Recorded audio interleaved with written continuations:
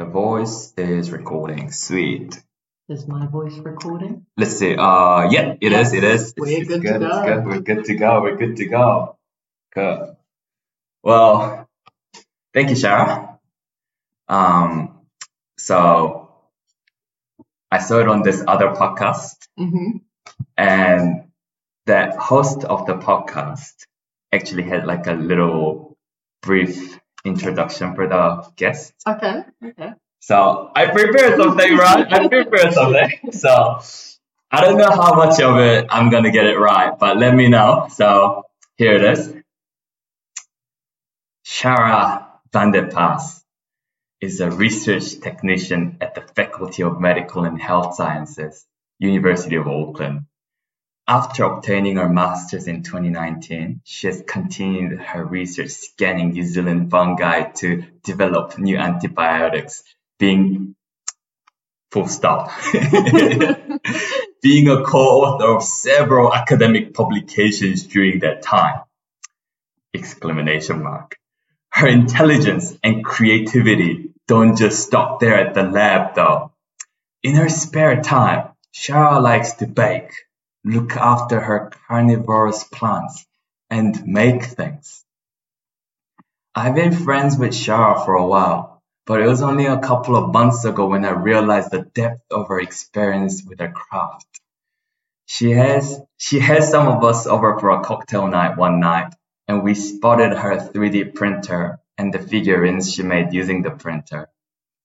She also showed us her 3D Catan set she made as part of an online competition. It was all designed, printed, and painted by her and her ex-boyfriend. It looked impressive, and unsurprisingly, it went on to win the competition. It seemed to me that it wasn't all smooth sailing for her to find her hobbies, since she told me she has been told that she didn't have enough hobbies by someone. So it seemed authentic to me when she told me that her latest project is to make a one-stop website selling hobby kits, making it easier for people who want to try out new hobbies. Shara is a good friend of mine, and the project sounds really interesting. So I'm really happy to welcome the first guest of my podcast, which doesn't even have the title yet. The owner of the website, tinkerkits.nz. My friend Shara, welcome. Oh, thank you, Pascal. Oh, you're welcome. How are you doing? I am good. I'm pretty excited to see what we can make here, what we can chat about. Yeah. So, well, we were in the middle of conversation before we started recording. We're talking about like YouTube and content making. Before going into these questions, like, have you done much of that? So me and my ex-boyfriend, we also made a YouTube channel. Yeah. So we wanted to post anything that we made or he made, whoever made it on YouTube and see what happened. So for the Catan set, actually, we have that on YouTube. Oh, yeah, cool. Oh, yeah. I think you can pull your mic a bit closer. Yeah. Cool. So we have a YouTube channel called Bee's Knees. Yes, I was gonna say, yeah. Did my research, and how did you come up with the name Bee's Knees? So originally it was Must Love Science, because that was going to be our whole thing. We were going to put science videos out, anything we made to do with science. And then because of the Catan set that we made, it wasn't really sciencey. Yeah. And so we were trying to come up with a new name for the YouTube channel, and also our Instructables account, which is where we posted the Catan set, how we made it and everything. So we played this game called Terraria. Okay. And we played many hours of this game. It's a side-scrolling game where you explore, you dig, you fight bosses, and you make stuff. And we were really terrible at this game. And there was one boss, which is the Queen Bee, and that's kind of like your first boss, first big boss. And we took ages to defeat this boss. And then once we defeated it, you get a whole bunch of drops and Yeah. items from them. Okay. So one of those items was a bow and arrow called Bee's Knees. Yeah. And so because of that, that was kind of like a turning point for us in that game. Right. So once we got these items, we became like more powerful, we became better at the game. Yeah. And we did that boss again and we defeated her in like 5 seconds. Yeah. Wow. And yeah, so because of that, it was like a turning point where like, oh, we'll call like a YouTube channel. Yeah, this. yeah. Like such a pivotal moment. Yeah. Oh, that's cool. That's cool. So how did you go about finding about the competition for the Catan set? So there's this website called Instructables.com. Yeah. And basically you can go on that website and it has a bunch of competitions and they're all themed. So it might be like do something with cooking or something that floats or something with lights, etc. And they're all different categories, and then you can go in and you can choose to make something. So you can go in and you could be like, oh, okay, I made this thing and it fits this category, so I'm going to post it there.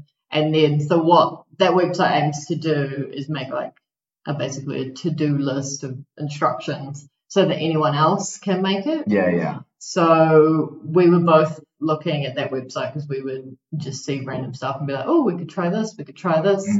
And previously we saw that some other people had made a 3D Catan set, but it wasn't like super detailed. Okay. So whenever I'm kind of making stuff, I kind of like to make it personalized and put like a lot more effort than you kind of really need to. Yeah.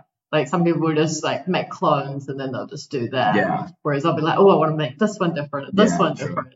Yeah. So with a lot of the current 3D Catan sets, they didn't have that. So they just had like clones of the tiles, which were cool, but they weren't kind of unique. Yeah. So we always wanted to make 3D Catan. And then this competition came up, which was a board games competition, I think. And so we're like, okay, this is the perfect moment because then that gives us a deadline to actually work towards so that we do it. Yeah, sure. And just off that website. Yeah. Cool. For the Bee's Knees like YouTube channel. Yeah. Did you start it? What was kind of like the motivation of starting that? So that started. It'll be the very first thing we did, which I don't know if you've heard of it, but it's called a pointless box. Okay. Oh, yeah. Yeah, so it's like a box with a little arm and you flick, so it's got a switch on the box. Yeah. And then you flick the switch and a little arm comes out and it turns the switch off. Yeah. So it's kind of like, don't disturb me. Yeah. And then it goes back in, just like an arm that comes out. So we want to make our own one of these. I think this was like in 2012 or 2013, something like that. And me, I kind of like to put like cutesy things. So rather than an arm, we did like a little furry animal. Yeah. So you flick the switch, the little furry animal would come out, and then attacked by mobs. Yeah. And then turn itself off. So that was like the first project we did. And then I think it was Hayden's idea, actually. He wanted to set up a YouTube channel. Cool. And then, so that was like the first one we put on. And then later on, he made like a automatic wire cutter, like it cuts any wire, whatever length. Yeah. And so then that was like the next thing. And then we kind of just built on from that. Yeah. Just, I think it was one of those things where it's like everyone has a YouTube channel. Yeah. So why don't we? Yeah, definitely. That pointless box one, I've seen the video. Yeah. And it's got like different settings, right? Like, that was cool. Yeah, so we made it a bit different, so it's not like the same thing each time. Yeah. So it cycles through. I think it just does it randomly. So when you flick it, it will cycle through the programming and be like, oh, I'm going to do like the jitter one. Yeah. And then like a little sneak one. Yeah. Yeah, true. I think there's about like 7 or 8 videos on that. I don't know like when the last time you visited that channel is. But, like for that video? Yeah, or like for Bee's News channel. Oh, yeah. There's like 7 or 8 videos on the channel. Yeah, there's quite a few because there's a DNA lamp, Catan set, pointless box, and then the chomping pot plant. Yeah. From Plants vs Zombies. Do you have like a favorite video? Probably Catan. The Catan one. Catan Yeah, that one's got a lot of views as well, right? Yeah, that would be the second most viewed. So the most viewed will be Hayden's Wirecutter. Yeah. Everyone loved that because it was like really useful as well. Yeah. And then Catan would be second because we posted that on Instructables. Yeah. So we got a lot of traffic from Instructables going on to YouTube. Yeah, for sure. Yeah. For the Catan video, there's affiliate links there. Yes. Yeah, Amazon affiliate links. Yeah. Did you get any money off that? No, I don't think so. Okay. I mean, not that I'm aware of. Yeah. But again, Hayden set that up. He was like, "Oh, affiliate links. Let's see." Yeah. No, it's pretty cool. Yeah. I don't know, because I don't know. It would be cool to, I feel like it's a goal now to like set up a channel or have your own content and eventually have affiliate links and, passive income from there. I mean, anything to help out. You're like, oh yeah, let's get a little bit of money here. Exactly. Did you have them with ASMR programming? ASMR, nah. So yeah, I guess I tried setting up Amazon affiliate links. Like it needed certain amount of traffic. Yeah. And I can't remember what it was, but my first goal was like getting it like YouTube partner channel basically. So that was my first goal, but I didn't even get to the affiliate stage really. Yeah. For the future. Yeah, exactly. So videos on that, like the photography or like I guess cinematography is pretty like impressive. Yeah. Or like photos and stuff. It's not bad for, just like generic at home. Yeah. But it was done with a camera as opposed to a phone. True. And like the spinning was done with like a cake turner. Yeah. Nice. Good improvisation. Yeah. Was that you filming or? It was a mixture. So okay. Some things Hayden did, some things I did. Yeah. Oh, nice. So for the Instructable website, like if you see the like your post on it, you can see like 11 people made the project. That's probably my favorite thing about Instructables. Is that people are actually making your work. That's pretty sick. It's so cool. Yeah. It's such a cool feeling to kind of go online and this person's like, oh, I made this. And then they'll change it in some way. So I know one of the people, they made like a whole holding set for it. Okay. So rather than just chucking all the pieces in the box and potentially getting broken, they made like a case for it. So each of them like slotted into certain cases. And I was like, oh, that's like a cool idea. Yeah. And then they posted their 3D printer files so like other people could make that. I mean, that's probably like one of my favorite things about the modern world. Is that like you can post something and then someone will make it and then they'll approve it and then they'll share their files as well. And you just get like so much further doing it that way. Would you do something like that again? I definitely would. You would? I definitely would. Yeah. It's just like finding both the time and the idea. The hardest part. Yeah. Do you keep your eye on like the competitions? I do look at them occasionally because now the Catan set was like quite popular on there. We get messages and from the Instructables people and they're like, can you judge this contest? Can you judge this contest? So you can actually be judges and determine who you want to win. True. So you've been judges then? I haven't actually done it. Okay. But I've had the opportunity to. Okay. That's cool. I would do it, but I want to do one which like I really know a lot about first. Like I was judging if it was like maybe something crafty as opposed to I don't know, like spicy foods or something I know nothing about. Also, that's like the nature of competitions that they ask to judge for. So it's just like anything. It'd be like, can you help us judge our sand competition? And then you have to go online and figure out, do they Like, do they pay you for that or like? No, they don't. Yeah. No one seems to. It's not freebies either. They should be freebies, like Instructables T-shirts or something. Yeah, definitely. I mean, you only get stuff. You get stuff if you win or second or third, and then there's also highly commended. Yeah. Because the chomping plants that got highly commended, I think. Oh yeah, cool. And so we got like a little Instructables pack. Oh yeah, nice mug and stickers. Oh really? Yeah. I was actually gonna ask what you won for the Catan set. So Catan set we won $500. Oh, okay. And then we won like an Instructables pack as well. So mug, t-shirt, and like some stickers and notebooks and things. Yeah. Oh no, that's cool. Yeah, that was really exciting. Yeah. Oh, that's good. Hopefully, that construction isn't being recorded. Kind of sounds like cats on the wall. Yeah. Yo, you would know that, right? With Yes, with my flatmate. Yeah, Ripley.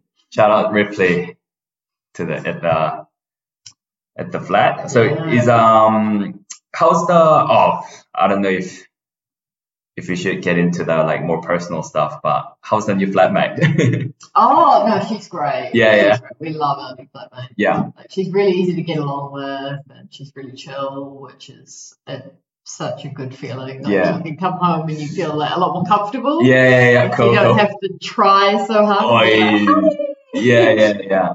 No, definitely. By the way, I got some iced tea. I see those. Yes. Yeah. If you with all the talking, you might get thirsty. So I am definitely a peach and black tea. Oh yeah. Let me go for lemon green iced tea. Just edit out this part of This is the thing. Like I feel like I'm still finding the identity of the podcast, Do I want to edit this out or do I want to keep it authentic and stuff? Yeah, it'll be interesting to see if you like keep it kind of casual, chat, or if it turns into like interviews. Do you listen to much podcasts? I haven't listened to many. Like I don't have any consistent ones. Yeah. But I do listen to occasional ones. Or like what about like interviews or like because now so many YouTube channel does interviews and I haven't heard heaps of the main ones I listen to are normally like stories or myths or legends like that while I'm driving and you're like, oh, that's interesting. It's like a fairy tale. I kind of like those ones. I've listened to a few kind of around investments, talking to people about how to invest, and then also when the COVID pandemic was massive, a few of those as well. True. And they talk about what's going on, what's going to happen to the economy. Yeah. Is that your like kind of main interest, like personal finance and investments? I always find interesting. Because that's kind of the best way to, I suppose, have like stable money for when you're older. I think investments are the best way to do it, and also it's interesting because you can invest in like individual companies and some of them go up and some of them go down, and I just find it's like interesting to see like what you're going to invest in, what you should invest in, what's like the safe option versus what's kind of risky. So what does your portfolio look like now? My portfolio? Bringing out the big terms, Oh no, I'm not like a podcaster today. Oh no, what about like the investment portfolio? Oh, investment portfolio. Oh, okay. So most of my investments I do index funds. Oh yeah. Good on you. Because I find them just like safe. So you don't lose much, you don't gain that much, but they're kind of safe. So I do like NZ top 50 and like America top 50 and then a bit of real estate, that kind of stuff. True. All like index funds. Through like Invest Now. Invest Now. So I started that as soon as I finished masters, and I actually had, I think it was like $1,000. I was like, True. So then from then I just put like every time I got a paycheck, I'd automatically transfer it into that account. Oh, yeah, cool. And then probably the last 2 years, I've started getting into Hatch. Hatch, okay. And that's more, you can do index funds. It's kind of like Sharesies. Yeah. But you can actually do individual companies as well. Right. So you've been doing some individual. Yeah. So my first one was Curiosity Stream. Curiosity Stream, okay. And that would have been great to invest in just before lockdown. Right. So I did it kind of, I guess, mid to the end of all the lockdowns. What are they? So Curiosity Stream is basically like Netflix and Hulu and all of those, but it's just for documentaries. Okay. So they kind of made it because they wanted people, like, while they're in lockdown, to actually be learning about the world and watching documentaries. Yeah. So they made this platform, I guess. But the problem is because, there's Netflix and there's Disney, and Disney owns like National Geographic, and Netflix has its own series on different documentaries. Like, those became a lot more popular because they had other stuff as well. And Curiosity Stream was like $11 a month for just documentaries.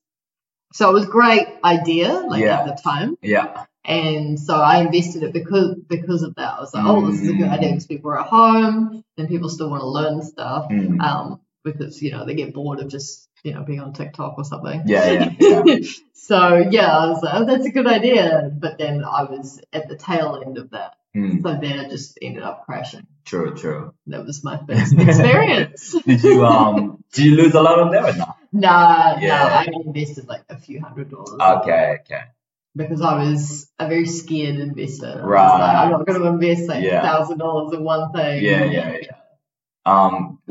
Did you subscribe to Curiosity as well? No. No. I Okay. invested in it, but I wasn't in it. True. Speaking of COVID, kind of, I guess, because of your supervisor or maybe like my boss. Yeah, your boss. Maybe it's your interest as well, like, because you're coming from that like kind of medical. Can you say medical background? Is it the right description for it? Yeah, I would probably say I didn't do biomed. I did biology. I mean, I guess because I moved into I'm at the medical campus. Yeah. Then I guess I moved more into medicine, and I'm dealing with infectious diseases for humans. Yeah. But I'd say my background's probably more biology, but then masters turned it into medical background. Yeah, cool. I mean, they kind of overlap anyway. Yeah. Do you like that? Do you mind that? The overlap? Yeah, kind of. Do you find the medical applications kind of interesting? Yeah. I definitely. I do like medicine for kind of because you can relate it to people and you're actually helping people. But the annoying thing I don't like with medicine is that there's so many restrictions, there's so many ethics, there's so many forms you have to fill out to be able to do like one piece of science. You have to wait like 6 months to get an application. Whereas because what I studied, I guess 50-50, so it's kind of microbiology and plants at university. Whereas with plants there's a lot less ethics. You can kind of do what you want to do because they're not going to worry about it. Well, as far as we know anyway. So when did you kind of start specializing in like mushrooms? Is it mushrooms? It's mushrooms, right? Yeah, it was fungi. Fungi. So it's not just mushrooms are like one branch. So it's like fungi, and then you've got your different phyla within those. So mushrooms come under the Basidio mycota. Right. Oh my goodness. We're going to turn this into a mycology podcast. Actually, I don't know if I completely missed the mark, but before coming to this, I was listening to some what do they call people specialize in mushrooms? Mycologist. Mycologist. Yeah. Do you know Paul Stamets? He's a mycologist. I don't think, is he a podcastian? Or? I think he might have his own podcast. He definitely has like his own YouTube channel. Okay. But I'm a big fan of Joe Rogan, right? And Paul Stamets was on Joe Rogan. And so he's been on it twice actually. And yeah, he's talking about mushrooms and kind of the health benefits of mushrooms. So like medical benefits? Medical benefits. Eating? Like bit of both, I think. He was saying like, what was it? Like lion's mane? Lion's mane mushroom, like how it's really good for neurological regeneration or something like that. And he was talking about kind of health benefits from that sense. And he talked a little bit about like psychedelic as well. Like, Microdosing. That is a big thing. I don't know so much now. But maybe like a couple of years ago there was a lot of videos of people discussing microdosing and how to do it kind of safely. Because it's supposed to activate like all areas of your brain so that you kind of become sharper, more aware. And he was what do you think about that? Like, I feel like you're microdosing and kind of taking mushrooms for that purpose. And I mean, I would be curious. I'd be curious to see. A bit, I think a bit up. Maybe a bit closer to you, Shara. So I want to spit all over it. No, it's all good. It's all good. The pandemic time. That is true. But I know this is probably like wet now. It's probably damp now. So I just I just taking it. Have the label on your one. Exactly. This is my one. This guest one and this is the host one. So I actually was thinking about that, like, because if you go to karaoke, right, they give you like a shield, microphone shield. Like, have you? I don't know. I've never been out to karaoke. I've only done like SingStar and stuff at home. It's fun. It's fun. Especially the ones that like kind of you get your own room with your friends, kind of thing. It's like you can get silly and I wouldn't want to do it like a whole I want to try it, but like it would be a fun experience. But it's a lot of pressure. So those rooms, what they do is they give you a microphone to sing in. But they also give you like this cloth protector thing. And I think this one here is kind of like work as a pop screen. So it's not for your to protect the microphone from your spit, you know what I mean? But that what you get in the karaoke is like purely for like protecting from your spit. So they put like a full cover over it. And so they kind of made me think like do I low key need that, or like I don't know. I guess you don't spit as much like when you're just talking compared to singing. But that's true. Well, Can't just like spray it with ethanol afterwards. Definitely. So I mean, you could always get your guests to wear masks. I could. If you ever interview Susie, she's going to be wearing a mask. I heard. Well, someone told me masks. There's been studies that masks don't work. Really? What, just like standard cloth masks or like proper N95? That's a good question. I think standard masks. I don't think they did it on like N95. But just standard cloth masks. Or the medical ones, like the blue and white ones? The blue ones, I think. They don't work. It doesn't, like they don't really work. Like I don't know, I haven't really seen the study itself, but the way the person put it was like it's better than nothing, but it's like not really gonna protect you from anything. Really? Apparently. That's quite shocking. I guess like better than nothing is like how much better. How much better. But because I feel like when you're talking, and then you naturally kind of spit occasionally at least. But then when you have a mask, like it gets quite damp on the inside. So there's definitely like some layer of protection. That's true, Maybe not so much with the cloth masks. I'd say those are better than nothing. But I would definitely say medical ones. They're like designed. I mean, people use them in surgery. So they don't get any infections or anything like that. That's true. What's your view on COVID? Like, it's like no one wears masks now, right? Like, Well, Should we? I mean, Should I'm like, is Susie gonna hear this? Oh, yeah. We don't have to go that way. Like, depending on, what you No, think. well, like for my lab, they are still very COVID conscious. So True. Susie's like, she wears a mask in meetings, Yeah. and if we are eating in meetings, she'll recommend that we take a rat test before we come in. Oh, wow. Yeah. So it's all like still going with Susie. She's all very aware. When she went to Australia, she brought like a whole bunch of rat tests over there. She could test every day. Because she's just like trying to completely avoid COVID. Whereas the other side, when I work at chemistry, we all work in close proximity, but no one wears masks. Yeah. And then like buses are kind of like 50-50. Right. Yeah. So for me, I mean, I haven't had COVID. Okay. Same. Which is like quite surprising because I feel like I should have had COVID. You should have, yeah. Maybe it's the mushrooms protecting you, right? Well, I mean, it could be that. It could also be when I worked at the COVID labs and I was dealing directly with the samples. Right. Maybe just gain some sort of immunity. Like microdosing COVID samples. Well, that's what I was like, am I going to have microdosed a bit?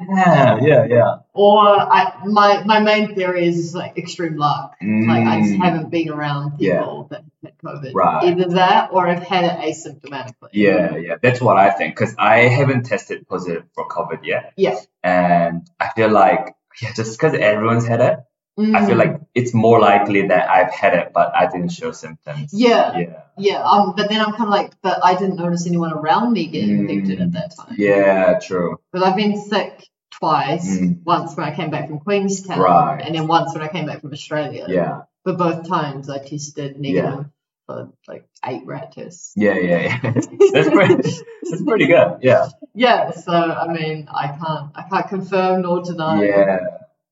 Yeah. Can we is there a test to find out if you have had COVID? Yeah, so it probably will be tricky because we have the vaccine. Because we will look at your antibody levels. So you get a blood test and you look at your antibodies. Yeah. But you'd probably want to do that like after your vaccine, like a few months after your vaccine. Yeah.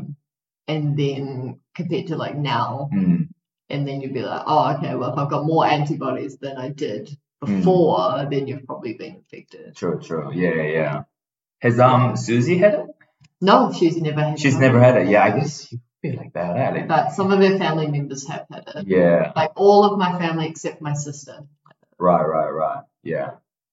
I think, what do you think about that? I feel like at some point we will just have to take it like, treat it like a kind of cold, right? Yeah.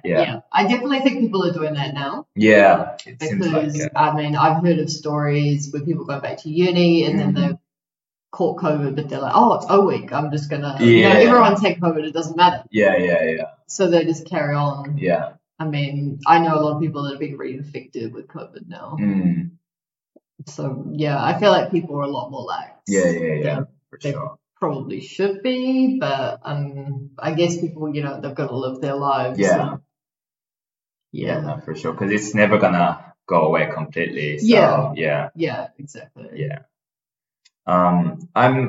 Last time, I think it was New Year's in Tauranga. You said, you wouldn't be against trying microdosing. Yeah. I wouldn't be against it. Yeah. So, I feel like you've got the access to it, right? Or am I just completely mistaken? I still feel like I don't fully understand what you do. It's not mushrooms, it's fungi is different. Fungi. So mushrooms are just because it's easier for people to understand. Right. Like, if you say fungi, people are like, is that like the stuff from Last of Us? Yeah. Like, what's in the Last of Us? The game and the. Oh, I haven't seen Last of Us. Have you played the game? I haven't played the game. Yeah. You haven't seen it either. It's really popular at the moment. But basically, it's a pandemic. It's the apocalypse. And there's a fungus called cordyceps. Okay. And it exists. Okay. There's a fungus called cordyceps, and it's called the zombie fungus. Okay. Because it infects ants. Yes. And it basically controls their brains. Yes. And tells them to like go back to the herd and basically spread the fungus. Yeah. So it controls their brains. So essentially, Last of Us has done the same thing, but now cordyceps is able to move into humans. Right. So that series is kind of like a zombie series. Yeah. But yeah, the fungus has taken over humanity. Yeah. And then it spreads like same way as zombies, like you get bitten and then the fungus spreads. Yeah. I've seen those actually, like from that guy Paul Stamets. Yeah. He's talking about those. Some of the pictures crazy. The cordyceps fungus growing out of like expired ants and caterpillars. Or is it? Maybe it's different. Yeah, is it caterpillars as well? Yeah. So it just grows. It's an insect fungus that just infects them. And then it doesn't grow out of them until they die. So eventually it kills them, but it wants to spread. So it takes over their brains. And then forces them to go back to the hive or wherever, to the nest, and be like, hey guys, everything's fine. It's quite an amazing fungus. Really. It is amazing. Like, so you study that or? So we don't use that one in particular. Okay. But I mean, I know a little bit of that from just like papers and YouTube. Yeah. But yeah, that is a fungus. I think that is not part of the mushroom fungi. I would have to check that. Right. Yeah. So it's not part of your like research. No, not that one in particular. So our research, we're looking at New Zealand fungi. Yeah. Mostly is what we try and look at, because the whole idea is that New Zealand has been like separated from Gondwana land for millions of years, and our biodiversity is like quite different. Like all of our birds are like land birds. True. Yeah. And so it's like, oh well, if our animals are also different, then our plants are different as well. Like, why won't our fungi be any different? Yeah. True. What's it looking like so far? Because you've published a lot of papers, right? Like, we have published a few papers, but most of our things we're trying to find new antibiotics. So we're trying to find something that's new and something that's also active against pathogenic bacteria, so E. coli, for example, or MRSA staph. So most of what we find, it's either new but completely dead, won't work against E. coli or anything like that, or it's active but already described, it's already been discovered. Okay. So most of our papers have kind of been on, we found these new things and it's all exciting new chemistry. So it'd be like a chemist point of view. Okay. Because we work with the chemists. Or it will be, we rediscovered these compounds, but they haven't been described in this particular fungus before. Yeah. So we won't talk about that. Right. So we haven't kind of got the overlap between them yet. Yeah. And that's the goal, like. Well, that's what we're trying to do at the moment. So we're incorporating different methods to try and de-replicate, so that we can just be like, oh yes, we know why this particular fungus is active. It's got this compound in it. We don't need to worry about that anymore. We can move on to another one. Yeah. Oh no, that's cool. So it sounds like you don't have access to this fun mushrooms. There's definitely, we have a whole like freezer full of all these different fungi, like mushrooms and stuff as well. True. Growing mushrooms is quite different to actually growing, because fungi is separated into sexual and asexual. Okay. So asexual is normally when you grow it on a petri dish, and the sexual form is the mushroom form. So that's like the fruiting body, that's the part that's going to sporulate, produce spores, and then disperse basically. So we have like a whole bunch. And I'm pretty sure we do have like some psychedelic ones. But I guess because it's like the lab versus like this is something I do at home, like they don't kind of mesh together. Plus I work at a PC2 lab. PC2. Yeah, so that's like the safety rating. Okay. So PC2. So PC3 is like COVID. Ebola is PC4. Okay. So if you're working with Ebola, you have to work in like super intense conditions. PC3 is what we have inside of our PC2, and that's like hazmat suit, and people have to monitor what you're doing. Wow. And that's when people work on COVID or tuberculosis. And then PC2 is, so we've got genetically modified organisms, so they can't come out of the lab. So basically anything we do in the lab kind of can't come out of the lab if it's alive. Yeah. So we probably don't want to take those images. Yeah. So, so I would want to, like, our fungi, they're PC1, so they're fine, but because they work in a PC2 lab, could have been contaminated. I don't know. Yeah. No, for sure. It's better to go out to the field and find your psychedelic mushrooms. Yeah, actually, can you do that? Like, can you find that in the wild? Like in New Zealand? Yeah, definitely. I mean, people find magic mushrooms all the time. Right, is that right? It's just, the trick is to know what's a magic mushroom and what's going to kill you. Yeah, exactly. I guess you'd be a good person to go with, right? I know a few, but I wouldn't call myself an expert. Yeah. I would go with someone that actually is a mushroom identifier. Because I work with them like in the lab on petri dishes. Yeah. So it's a lot different to when they're, in their natural space. Yeah. That's true. Forest, That's true. There's like a phobia for like mushroom. Mushroom phobia? I don't know if it's called mushroom phobia. Mycophobia? It could be like mycophobia.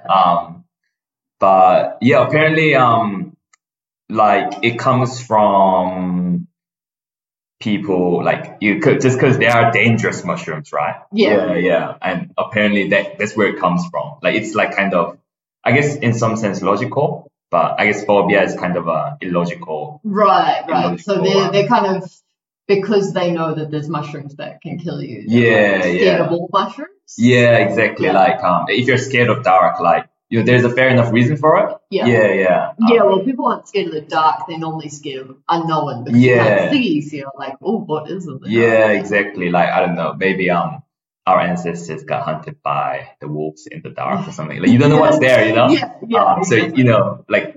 Having that phobia, there's kind of like where it comes from, and apparently the same thing with the mushrooms. Well, now that we have the Last of Us show, a lot of people, I mean, I've had probably like a good 5 or 6 people message me and be like, oh, are you watching this show? It's mushrooms. But because of that show, whenever I send like mushroom stuff to people, like a cool looking fungus, or I'll send like a picture of my fungus growing in the lab, everyone's just like, oh, like I'm a bit scared of mushrooms, like since Last of Us. Like, is that going to take over my brain? Yeah. Actually, like, so this guy Paul Stamets, I hope I'm pronouncing his name right, but he says, I mean, he's very like heavy on like the benefits mushrooms can bring.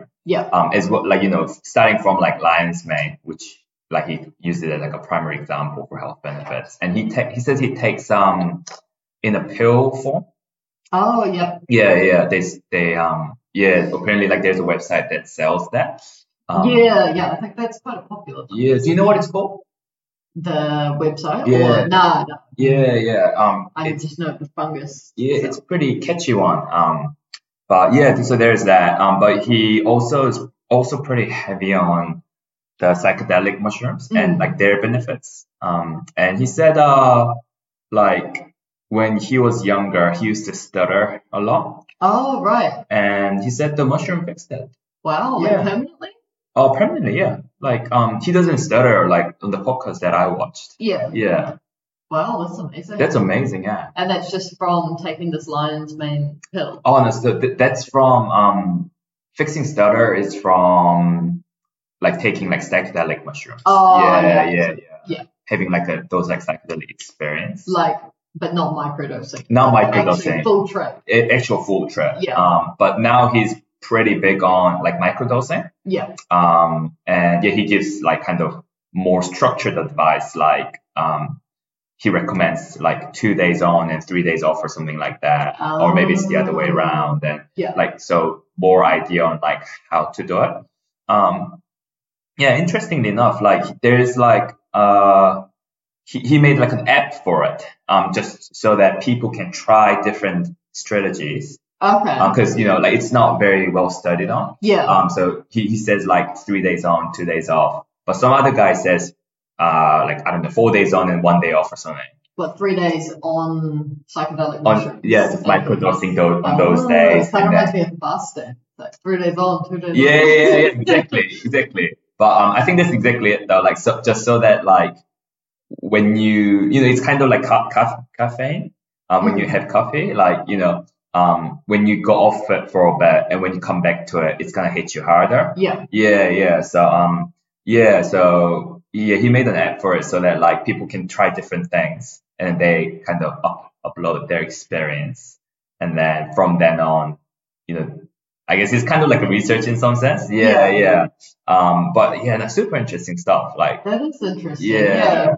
Yeah, I always find microdosing quite interesting. Yeah. It's like you're not having a full trip, but it's like kind of how much of our brain are we not really using? Yeah. And that has the ability to activate it. Yeah, definitely. It's like, do you just become incredibly smart? Yeah. When you're like, oh, I have this idea and I know exactly how to do it. I think microdosing it's better than like I don't know, the opposite of microdosing. Macrodosing, yeah. Apparently there's like a test on mice. Okay. Yeah, there's a test on mice, and the mice that microdosed performed better than macrodose. Yeah, exactly. Yeah. Like if you're having a full trip, then you're just like gone. You're like, oh, well, what's going on? So there's a breaking point. Yeah. Probably, yeah. Yeah, I feel like microdosing kind of just, it's like a stimulant. Yeah. Just like activates everything. Yeah. And probably wakes you up more and feel like, oh, what's happening there? What's happening there? Yeah, for sure. We have to do it, Shara. Oh, we're gonna try next podcast. We have to do it. Yeah, we can record that, Yeah, so I think your research is super interesting, right? Yeah, a lot of people think the research is super interesting. It'd be nice if we actually had some more interesting results. Yeah. I definitely think it has potential. Yeah. But definitely. It's just, I think, given that there's so many fungi, there's just so many different avenues, and there's only like 5 of us on the team. Yeah, true. And the main problem that we've been having is kind of you get everything to a certain stage, but you never get past that, so you never actually figure out the compounds that are in particular fungi because there's so many to go through. Right. So in our last kind of strategy meeting, I was like, I think we should change this and actually finish this kind of screening part, because we get heaps of activity when we're just screening them, which is just fungi with the bacteria while it's still alive. Right. So everything's still alive, and it's like, does the fungi kill the bacteria or inhibit its growth in some way? And then after that, it gets extracted. So that's when it's dead. It's like, do the compounds still work against the bacteria? And that's often where we lose a lot of the activity. Yeah. But because we have like so many different fungi screened, we get like, I don't know, maybe 60% or 70% activity. Like that's quite a high number. So our kind of focus this year, I'm hoping, is switching to actually looking at some of the ones that we've already looked at, but finishing like what's in them, and like writing up that research as opposed to kind of getting everything to like a halfway point. Yeah, that makes sense. So is that more how it's been done so far? So all this time we've been treating it as a screening project. Yeah. So we've had a bunch of students, so there was me and Alex, and we both did our masters, and we screened like 40 different fungi in different media, different conditions, to see how that affected its activity. Yeah. And then other students have been doing it in liquid, and some with co-culture, so they'll have fungi with the bacteria and seeing if they like live together, if they produce more compounds. Some people have been doing like parts of bacteria, so they'll introduce parts of bacteria into the media and see if that kind of stimulates the fungus to produce an antibiotic. So it's like all these different conditions that we've been focusing on. And because of that, like we're getting really interesting results from the bio point of view. But chemistry is kind of the one that's more important, I would argue, because that's when you actually figure out what compounds are in it, and that's what we want to know. We want to know what's actually in there that's active. Is it new? Is it something already we know about? Yeah. So like the past 6 years has been focused on screening. And now we're kind of trying to shift it into being more focused on chemistry. And tying up a lot of those loose ends. Yeah. What was the Did you suggest that idea or? Well, I've been complaining a lot because I work at bio and chemistry. Yeah. So there's 5 of us at bio, and then there's 2 of us at chemistry. And I'm the one that does all the lab work at chemistry. So it's like 5 of us, including me, sending fungi down to chemistry for extraction to be looked at. And it's just been like way too much. Yeah. So I can, as not a chemist, a proto-chemist. Yeah, okay. I can only get things to like a certain level. So I can do the extraction, like the initial extraction, and then test fractions, which are like, I guess, chunks of compounds. Okay. So there'll be like 5 or 6 compounds per chunk. So we get that testing done, but it never goes any further. So you're like, okay, it was active in this fraction, this chunk, like these group of compounds. Yeah. But we don't know what they are because by then you've got to look at another fungus and another one. So you kind of hit a wall and you just end up with like a bunch of stuff that hasn't been looked at. Yeah. And because of that, because I knew both sides, because I knew the bio side and the chemistry side, I was like, no, we definitely need to change this. Yeah. So that's what we talked about 2 weeks ago. Okay. Yeah. Yeah, cool. And what was the reception like for that? So it was good actually. The main thing from Susie, because we're incorporating a new method, liquid chromatography, mass spectrometry. Boy, sounds fancy, yeah.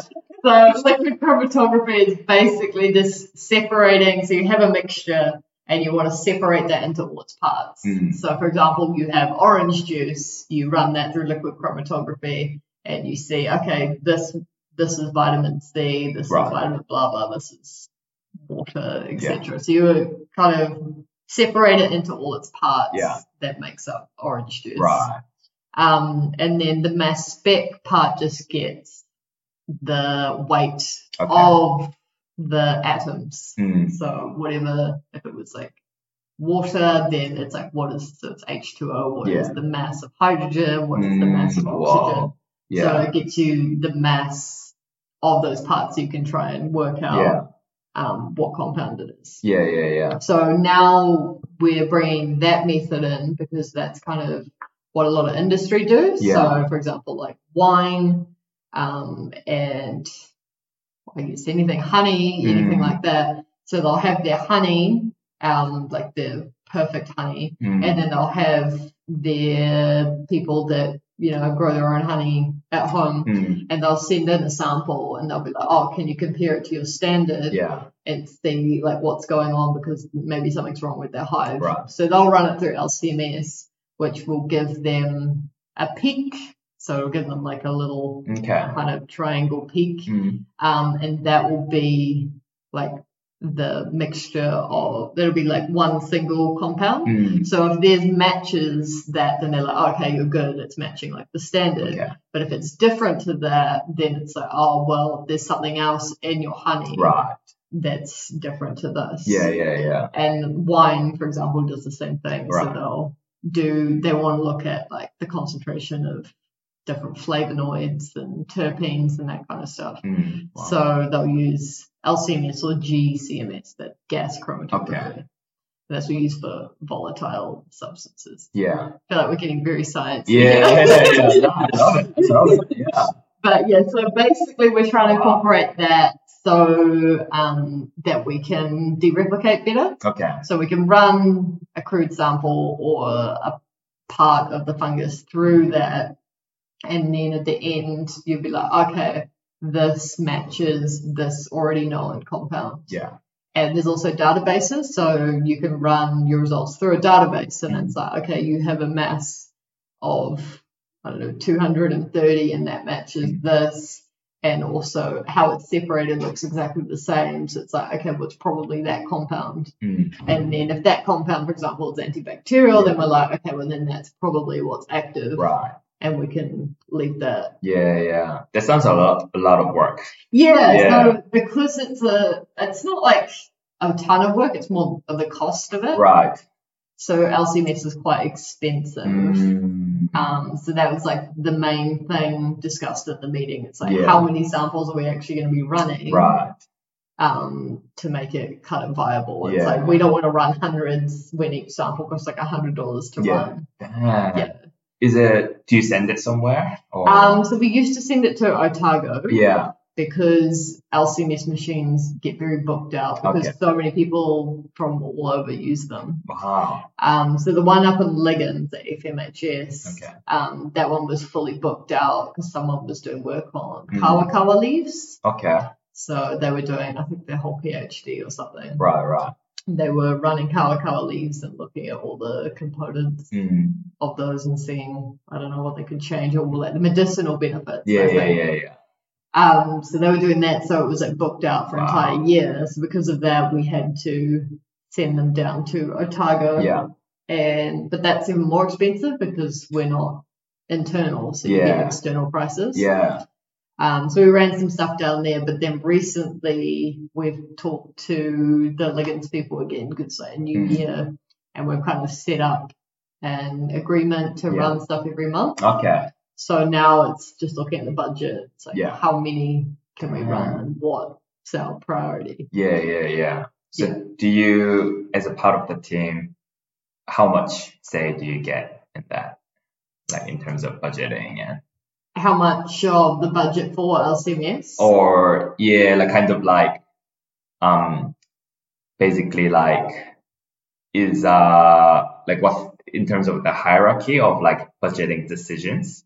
Oh, yeah. That's all Susie. It's all Susie, yeah. But do you get much say in that? So we get to like say what we want to do and then like find out the costs and everything like that. Yeah. And then, I mean, she's pretty flexible. Yeah. She doesn't normally say no or anything. She'll just try and work it into the budget. Yeah. So her main issue would just be like, if we spend too much on LCMS, we're not going to have enough like staff. And then she'll lose like her technicians and then the whole project will be like, yeah, for sure. No, I think like, so I think there's a lot of interesting things to talk about like with your research, right? Like, have you thought about making content or anything like that? I've never thought about making content. I guess because there's so much out there. Like, I don't know if it's a saturated market, but there's just I feel like every 10th person or something makes some sort of content. And then you go on, like you think you have like an idea, you're like, oh, I'm going to like film this kind of science procedure. And then like TikTok is like filled with that science procedure. It's kind of, you've got to find something that's not saturated. Yeah. So but have you had any, because I think these days it's so hard to find like niche, right? Everything you think of is basically been done or it's been done or it's been done better. It's been done better, exactly. Or something similar to that has been done. Yes. What do you think about that? Because for me, like, I mean, like, it's kind of been my struggle last couple of years. Like, because my brother and his wife, like, they're into business and like entrepreneurship and stuff like that. And kind of like I want to find my own niche and stuff. But after doing a lot of research, like, these days it seems so hard to find, especially with internet, right? Like everyone's done everything kind of thing. So it kind of makes me think, kind of like a PhD. What I heard with PhD is like, so some people have been doing their research for like their whole life, like 30, 40 years, whatever, and they make like kind of contribution to the field. And you're doing a PhD, which requires a novel contribution to the field as well, right? But realistically, the contribution isn't gonna be as big as these guys who spend like their whole life, the contributions they make. So like, as long as you're making like a little fish in a big pond. So it's like so as long as you are making like some sort of contribution, like that's good enough kind of thing. Kind of, I mean, it's kind of like teaching. That's like my analogy. It's like when you teach, you're not making like a massive contribution to the world, but you might be like changing one person's perspective or one person's world. It's kind of, you've got to not look at the entire world and be like, oh, I'm never going to be able to do anything like that. Yeah. You've got to just look at your own world and the own people around you and be like, whose lives can I change? Or how can I make this better, at least for me? That kind of thing. Yeah. And exactly that. Like, I heard similar kind of advice for starting out things. There's like startup companies. Yeah, or startup companies, or even making contents, or anything people that might want to monetize. They said like make it for like one person. And just do that. Try to do that really well, kind of thing. Because you hear about people that started making like workout videos for their friend groups, whatever. And then at the end of the lockdown, they quit all their jobs because that's gone viral. Like, you know, 1,000 people. I feel like a lot of people, they don't know what's going to go viral. Like you kind of just, it'll be the thing that you're not focusing on that'll be the most popular. Yes, like you'll put all your effort into something and you'll get nothing. And then you'll have like your side project. Right. And then everyone's like, oh, this one. Yeah. So you reckon like you wouldn't even know like that you don't even try to make that like make a viral thing. But I reckon it's those normally the most popular. Because I feel like they come off a bit more genuine as well. Definitely. Because if you're like trying too much, then I mean, you might get nervous or you might do it weirdly. Like a kind of like a counter example of that is Mr. Beast. Is what? Oh, Mr. Beast. Mr. Beast. Yeah, have you heard of it? No. Really? No. Oh, no way. So he's well, like I mean, I kind of gave you the answer away. But if I ask you who's the king of YouTube, who would you have said?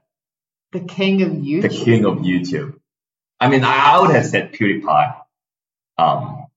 Before. I mean, I guess, well, I'm biased, so I like watch like a lot of like science. Like the cursor step one that teaches you about different science, like the animation one. Right. But like not even the ones you like. But if I said like who's like the most well-known kind of.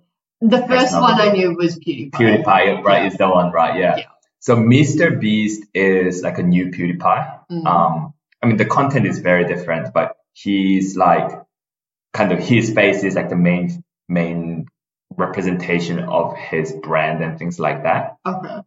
So a few things different from PewDiePie. He recently surpassed PewDiePie subscribers. Wow. Yeah, which is, I think he's got like 130 million or something now, and whereas PewDiePie's got 111 million. So what Mr. Beast has done, he's just growing up like loving YouTube. So he studied like how to go viral basically. He'll look at like all the videos that's gone viral and like what did they do on their thumbnails? Why did it go viral? Like what did they do on their videos that made it go viral and things like that. So now he basically hacked into the like YouTube algorithm, whatever. So he knows what's gonna go viral. So his thumbnails and stuff, as well as like the structure of the videos. I don't know if you've seen like many YouTube videos like that, but a lot of YouTube videos like starts with like hey guys, like blah blah blah blah, and that's really loud, whatever. And then their thumbnails like them like with their open mouth like and pointing at something or something. So that's Mr. Beast kind of started that trend because he's identified that those videos are the ones that go viral. Because people are like interested in what they're so excited about? Well, like, I guess you could see it that way. But I think even without that, I think he just saw it from the algorithm perspective. Like what goes viral. And it just happens so that those other things attract views and attract like keep people watching and stuff. So but what kind of content does he make? He makes his things like trying to be as shocking as possible, right? As kind of if you see the video title and thumbnail, you have to click it. So some of his like most like biggest ones like real life Squid Game. So he tried to replicate Squid Game as like kind of closely as possible. And he definitely didn't start it out like this, but his production is amazing. Like he's got all the VFX team and like so every time they have their own warehouse. So every time they do contents like this, they change the warehouse so that it looks like Squid Game set. Oh, so wow.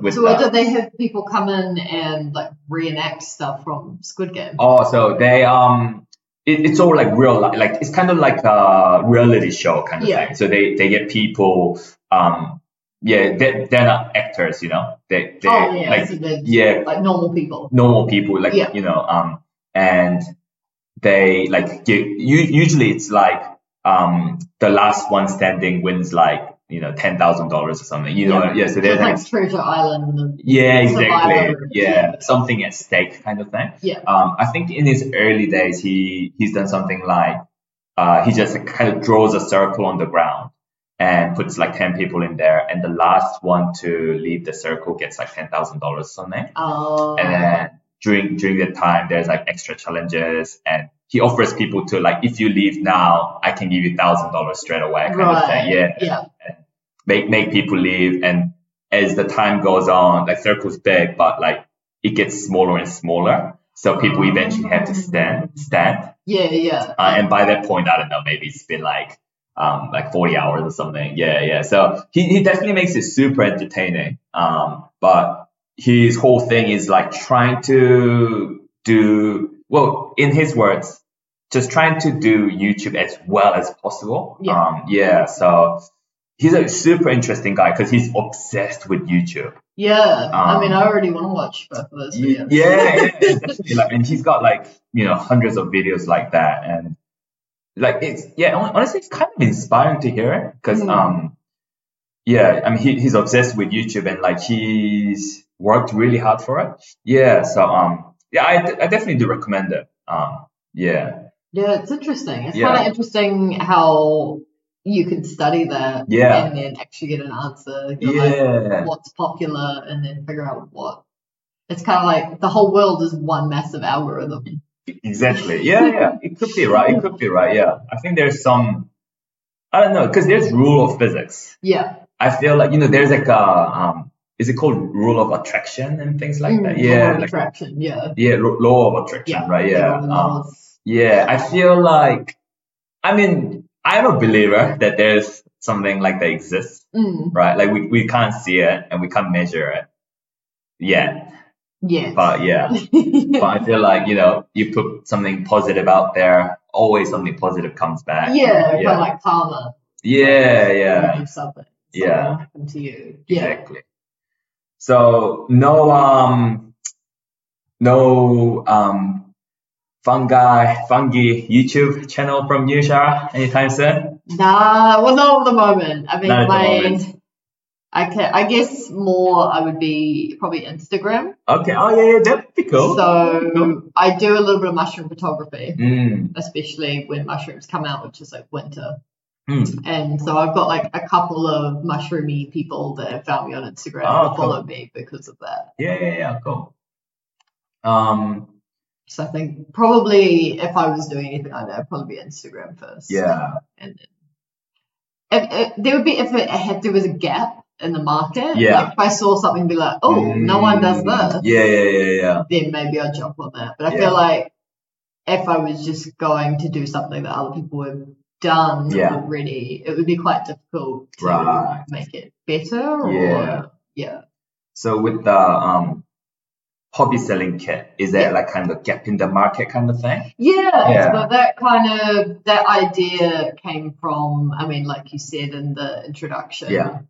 So I mean, I was told like I don't have like that many hobbies, because I mean you got to see family and friends, and then you work, and then it's hard to actually have time. But for me back then, I was like, okay, well, I mean that might be true, but like, how do people find hobbies?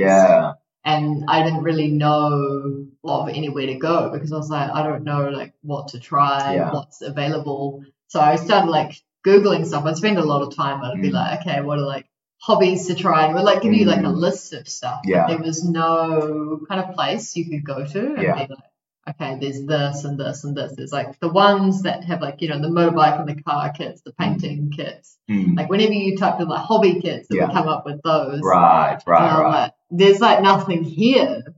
And so when Hayden and I were trying to think of a business idea, I was like, well, what about this? Because I haven't been able to find anywhere where you can go and be like, oh, I kind of want to try this. Like there's definitely STEM kits. Yeah.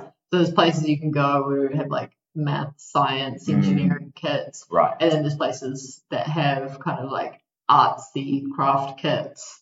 There's quite a few websites like that, but there's nothing combining kind of everything. Yeah. And so that's where that idea came from. I kind of wanted a place where people like me could go to and be like, oh, this looks interesting. And then it was kind of like cheap. So it's like, well, why wouldn't you try it? Because like, what if you really like it? And then you could just get like better quality and add to that kind of later on. Yeah.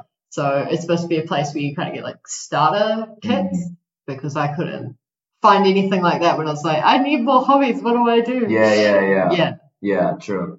So when you're searching for that, like you had a tough time finding that, but did you find any hobbies like eventually through researching and? Yeah. So I always was interested in like clay stuff. Because as a kid, you play with clay. Yeah. So then like that became one, and then like kind of generic painting stuff. And then I was starting to get into Arduino then. I really like LEDs. LEDs are really cool. And so Arduino you can basically use to program your LEDs. So rather than just having on off, you can have like flashing, gradients, that kind of thing. So I was trying to get into that. So then like that kind of became an idea. And then there was just a whole bunch of different things. I discussed with other people and I was like, kind of, what hobbies do you do? Yeah. They'll be like, embroidery or painting, anything like that. Yeah. So it's just like a combination of things. But like for me, when I'm trying to find hobbies, it's more like finding a video that I'll like and be like, oh, that's interesting. I want to try that. Yeah. Cool. So it's how long has it been in the making? The Tinker Kits. That is a good question. Here we go. Oh, it's like embarrassing because it's been so long. Right. So it's probably 2019. 2019. Okay. I would say before lockdowns. Right. Definitely after Masters. So, yeah, I would say, because we went into lockdown 2020, right? The start of 2020? Yeah. Yeah, I would say around 2019 is when we actually formed the business, because we bought like the business name, so it's legitimate. Yeah. So it's like if I was to go live right now, it would be like a legitimate thing. It'd be legal. You'll be legal, yeah. Good to know. So it's probably about 2019. But then it's just kind of been like a slow process. So we started off like writing a budget and being like, okay, we'll just get like a few kits for now. Yeah. So we kind of decide whether to do like drop shipping. Yeah. So people just go to the website, buy it, and then that takes them to like the original website. And then they buy it from there, kind of like that's what Wish does. But then I was like, but I kind of want to put like a personalized thing towards it. So one of my friends, well, I guess peers from high school, he's the CEO of Game Kings. Game Kings? Yeah. Okay. The board game website? Oh. You buy like all your board games in New Zealand, it's Game Kings. Really? Yeah. Wait, he's the CEO? Yeah. I need to get him on the podcast. Pour some drinks for me, Shara. We did drama classes together. And he does lighting. So he's freelance lighting. Okay. So he does that. But if you go on the Game Kings website, you find out about how they made it. Yeah. And so he was kind of like the inspiration behind Tinker Kits, like following the kind of same market he did. So he just wanted to buy some board games. Yeah. And he realized that you couldn't buy that many board games in New Zealand. Right. Like they didn't have, I think it was Cards Against Humanity or something like that. Yeah. They didn't really have that in New Zealand at the time. Right. And so he's like, oh, well, I have to get from overseas. We got it from overseas. Yeah. And then he realized, oh, maybe like other people might want this kind of stuff. So he bought a bunch and then he was selling them on Trade Me. Yeah. And then people were actually buying them from Trade Me. So then after that, he's like, oh, well, I'm getting Trade Me fees. So I don't like Trade Me fees because they're like quite expensive. And then so he ended up making his own website. Yeah. Wow. And then started selling like basically drop shipping games. Didn't have like a warehouse or anything, just like buying them and then storing them at his house and then like, you know, selling these board games to people. And then they were selling and then they just became massive and then they started making their own board games. So they made like a Māori-based language one. And then they made Kiwis Against Morality or something. Oh, okay. Oh, we have the game. Yeah, the Kiwi one? Yeah, yeah. Yeah, so they made that game. Yeah. Him and his business partner. Whoa. And then they have a warehouse in Hamilton where they store all the games. Yeah, they're massive now. So it will be his full time now, right? Like, so I think that's his full time job and then freelance lighting. He does for all the singers and stuff that come over. I mean, that's cool. Yeah. So then because of that, I was like, oh, like that's a really cool idea. That's and really cool. So rather than like drop shipping, just like I wanted to kind of have the personalized aspect to it. Yeah. So I bought a few things from Game Kings. Yeah. And then they always put like a little note and some lollies and stuff in there. And it's like quite cute. Yeah, that's really cute. Yeah. So that's kind of where I got my inspiration from for like Tinker Kits. I wanted to actually buy the kits or like buy the stuff that I needed and then assemble it into a box with like branding and everything. And then just have like, you know, a little note or something and just kind of like personalize it. Yeah, because I feel like people appreciate that. Like, it's like when you get a letter in the mail and you're like, oh, they put so much effort into that. Yeah. And I think from what I can see, you're quite big on like personalization and putting your own touch to things too. Yeah, that's kind of something I've only like noticed recently. Yeah. Like I feel like, I mean, I was in a relationship for like 9 years. Yeah. I feel like being by yourself, you kind of notice a lot more about yourself. Yeah.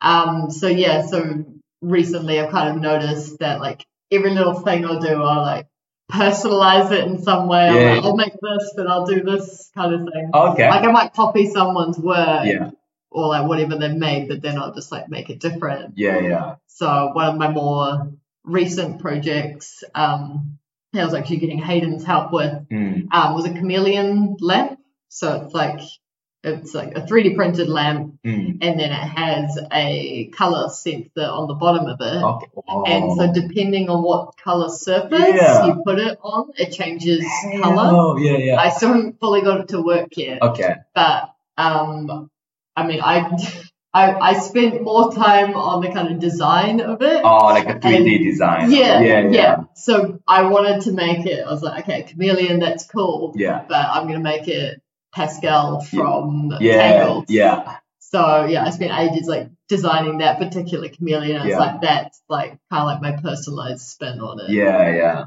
Did you get that lamp idea from like a video or something, or yeah. So they actually like sell them online. Like random ones. But a couple of people have made them because they're quite like a cute little thing. No, that sounds really cool. And I think like I mean like you know, making that kit on Tinker Kits somehow. That is like that's my kind of future of Tinker Kits. I'm hoping. I'm leaking info here. So the future, if all goes well with like normal kits, like craft kits and electronics and all that kind of stuff, if all goes well with that, then I want to be able to incorporate my own stuff. Yeah. So one of my things that I made was a mushroom lamp, which you might have seen on Instagram or Facebook, wherever I posted it. So it's like a log, which is 3D printed, and then there's a mushroom in the center, and there's a ring of LEDs underneath like the cap of the mushroom.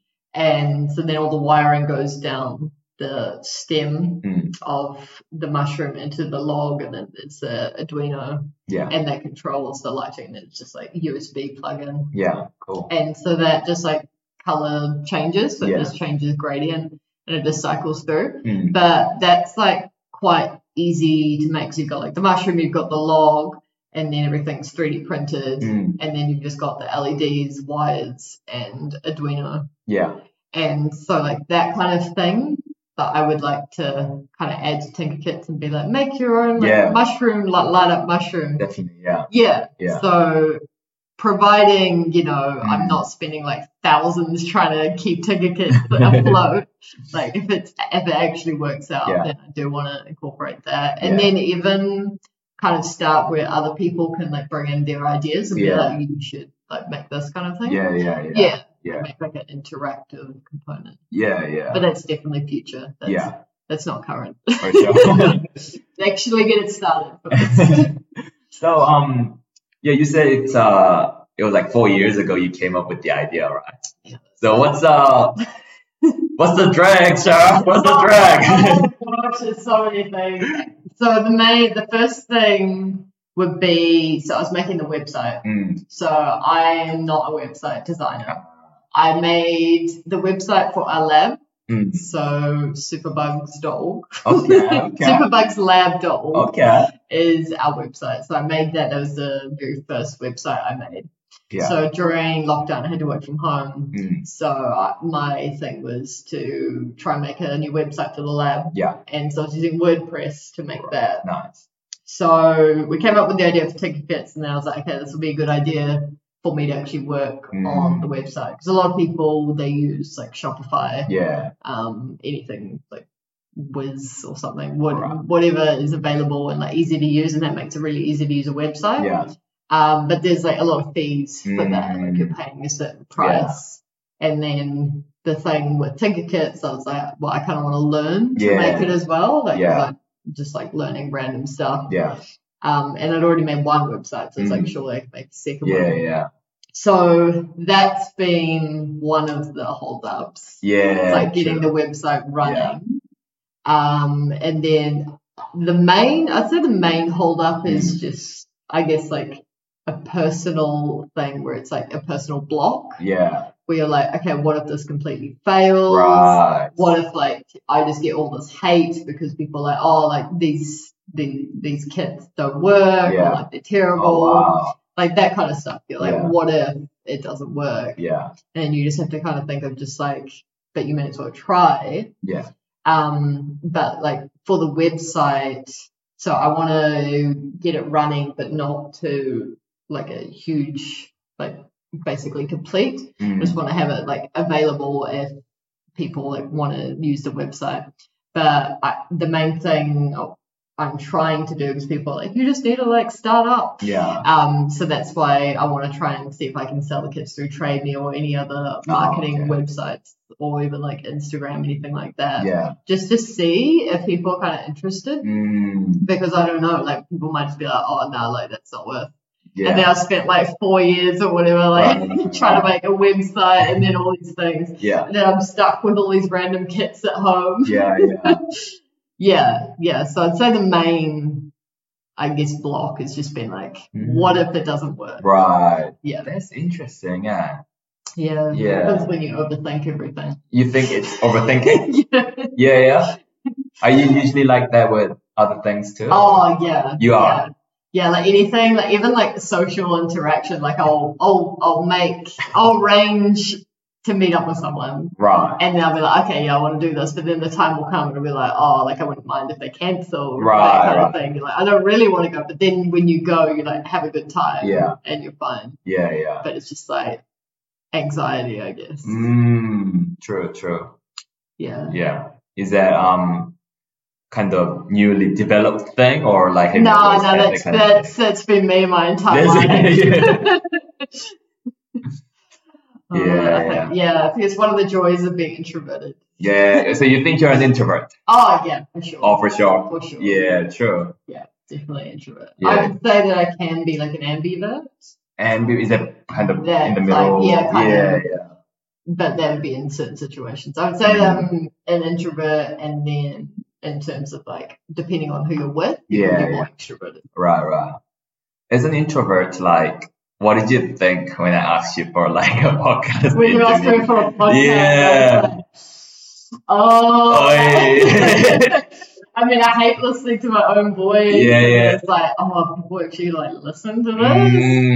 I mean, I was like quite terrified. Well, thank you for agreeing to it. But then I do love the things that put you out of your comfort zone. Yeah. Because then you've done it once. Yeah. You could do it again. You could do something else. Yeah. Definitely. It's like me with ice skating. I keep going back even though I'm really terrible at ice skating. Okay. So you ice skate? No, I cannot ice skate. Yeah. I cannot ice skate to save my life. But I've done it like 4 times now. Yeah. And every time I'm like, I could do this.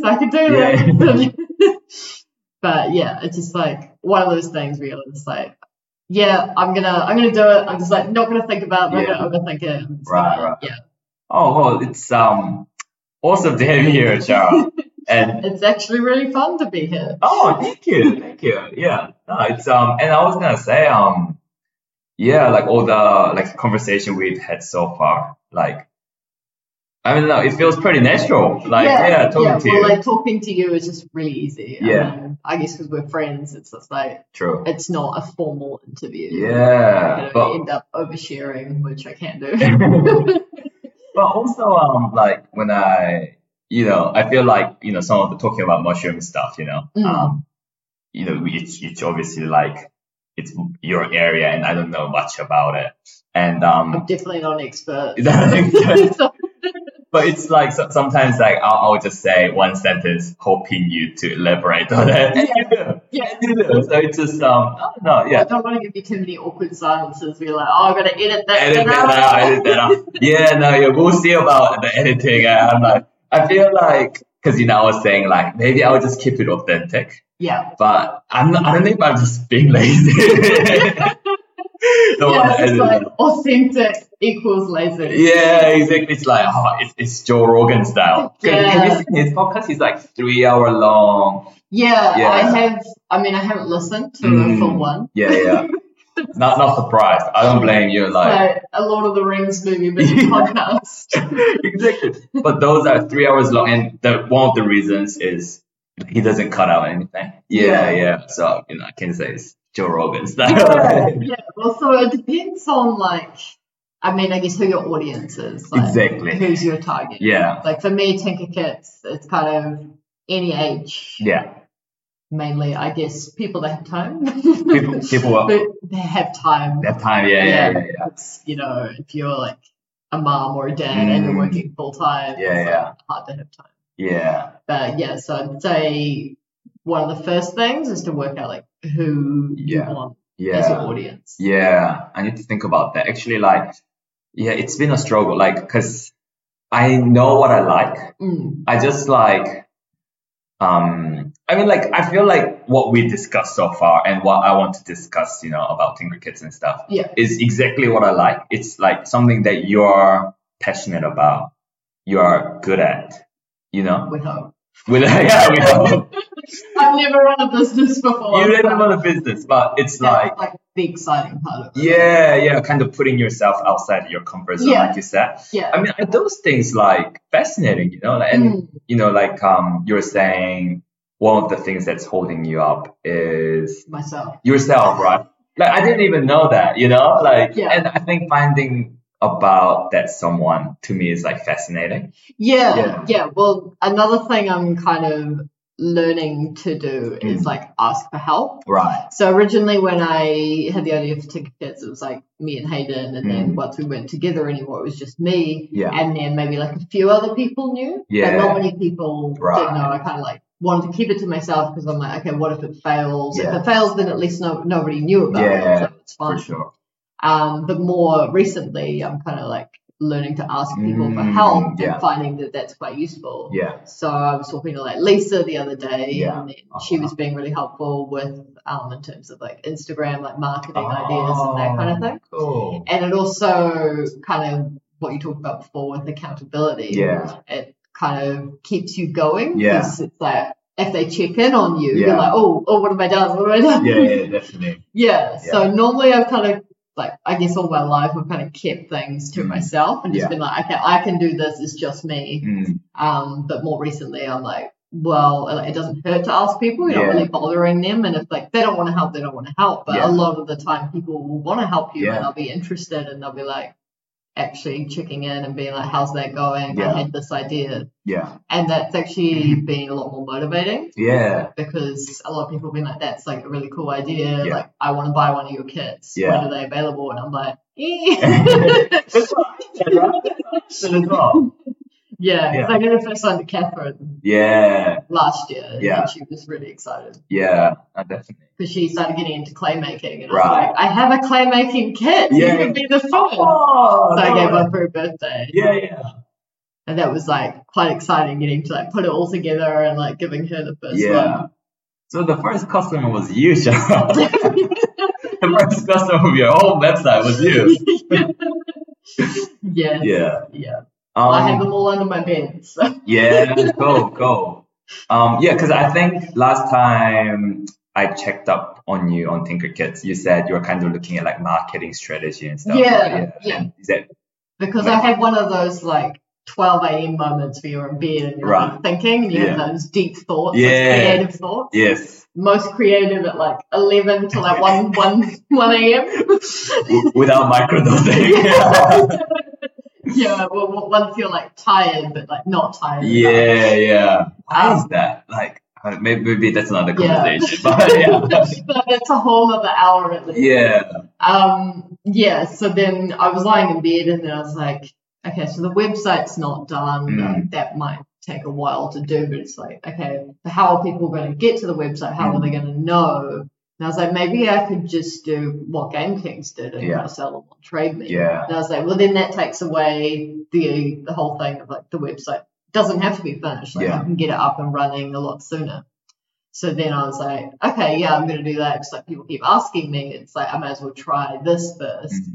And then, I mean, even if they don't sell, I can still work on the website, like behind the scenes. No, for sure. So just kind of trying to speed it up, I guess. So people aren't like, why aren't you doing it? Why aren't you doing it? I work 5 days a week, okay? TinkerKits. So when you initially started, kind of at least had an idea of it.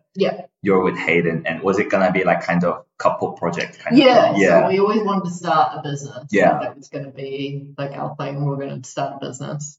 And then we were trying to think of an idea. So we had like lots of ideas. One of them was we're going to call it Chocolate.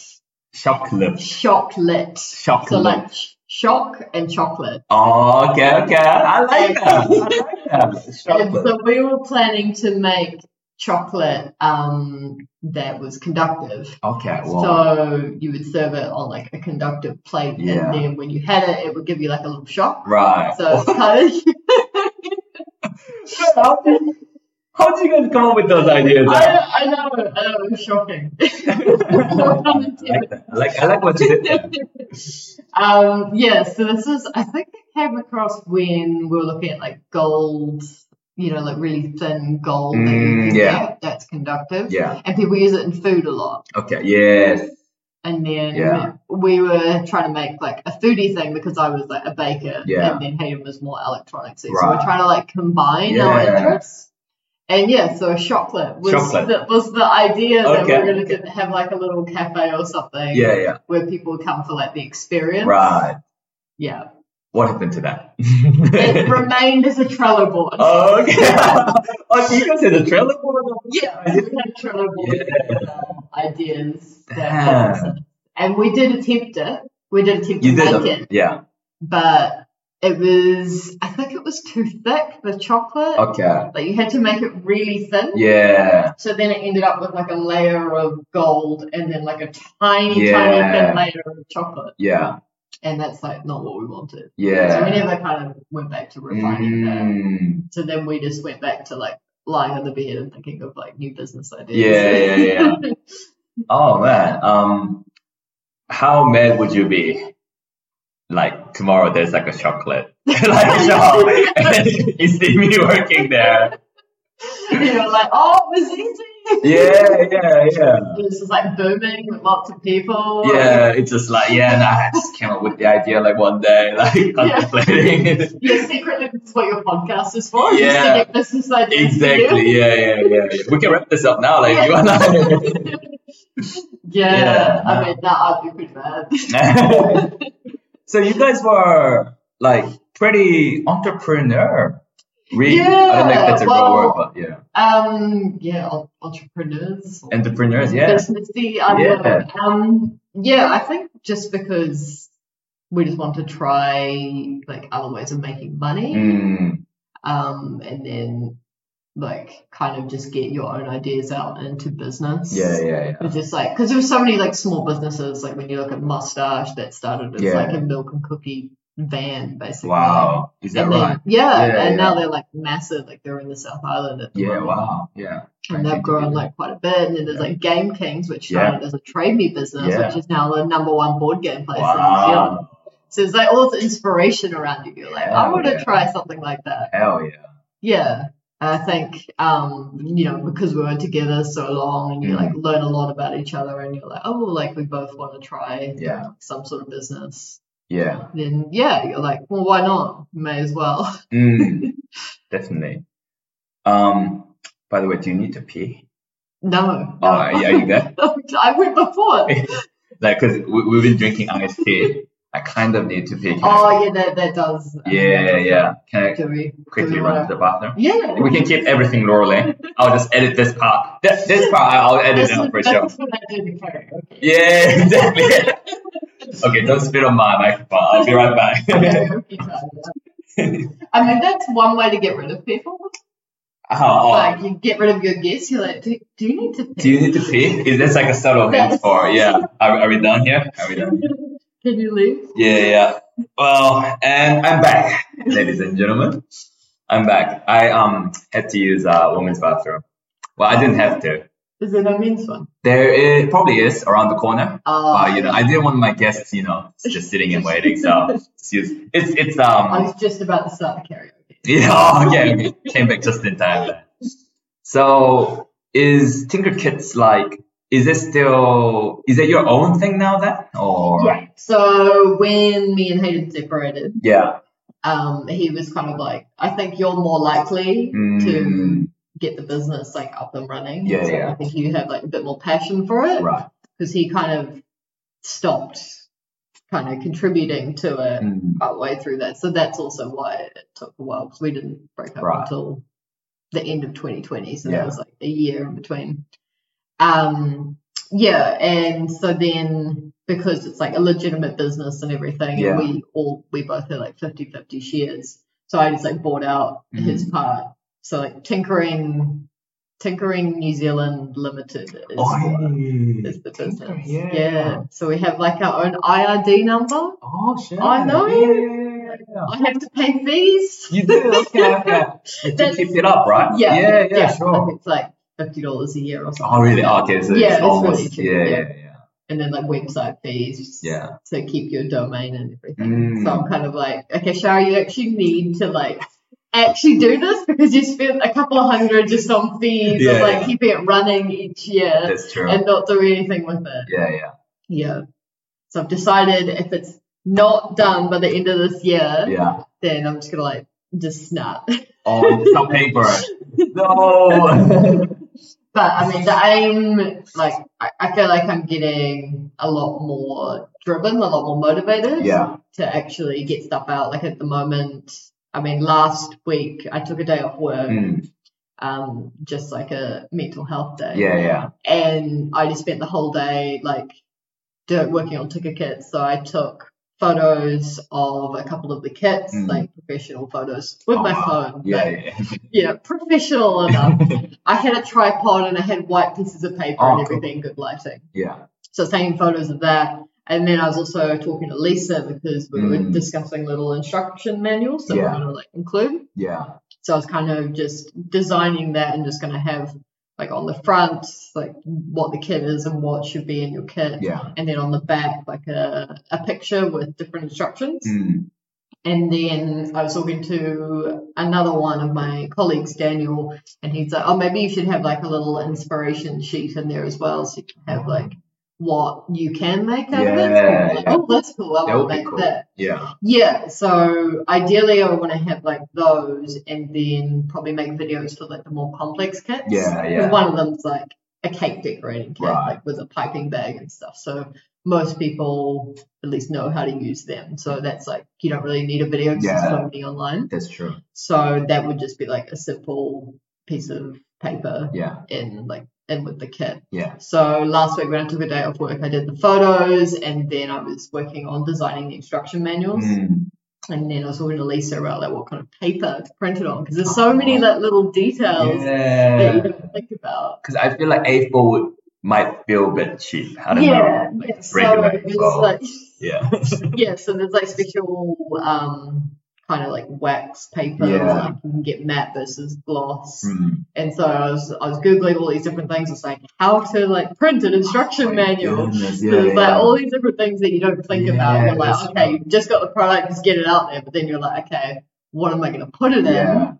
And then what am I going to have with it? And how am I going to tell people how to use it? So it was like all these different things. So that's why I like took a day off work, and I was like, I don't want to be doing work like science stuff today. I want to take a kit and kind of help get there a bit further.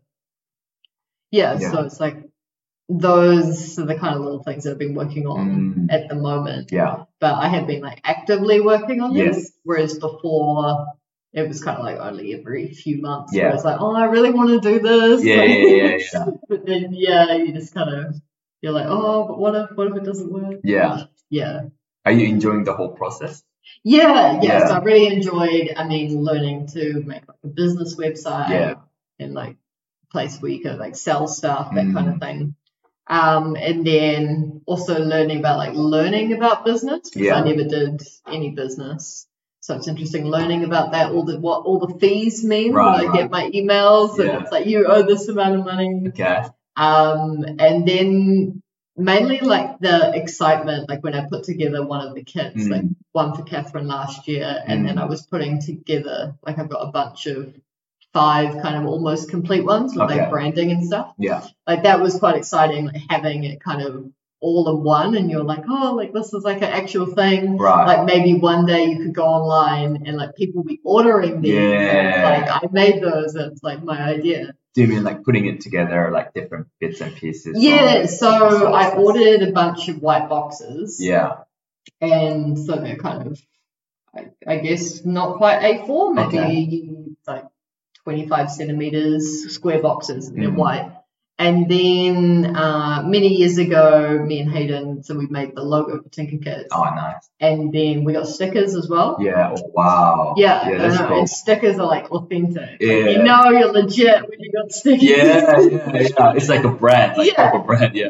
So then I got the white boxes, and then I put a Tinker Kit sticker on top of the white box. And then I've got like all the main parts of the kit. So if it's like the cake decorating one, I've got the cake decorating actual kit itself, and then I'm just going to add like the instruction manuals once I get those in like inspiration pieces of paper.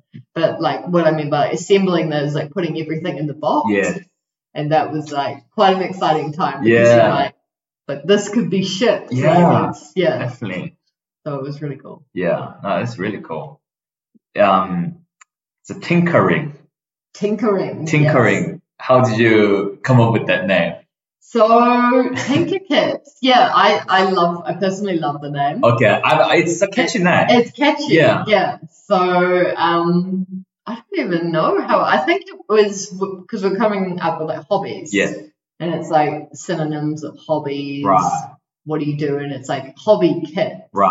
And then we're like, okay, well, what are like good names for kind of making? It's like you kind of have like maker kits, and then just kind of came up with like tinkering, and then that's why the email is tinkeringNewZealand@gmail.com, and then the actual business is called Tinkering New Zealand Limited or something. And then for the website, we're like, because I think we were trying to do like a bunch of things. So it was like Tinkering was the main company, and then Tinker Kits was like the kits part of that company. So it's like you could do other stuff as well. Big vision. Tinker podcast.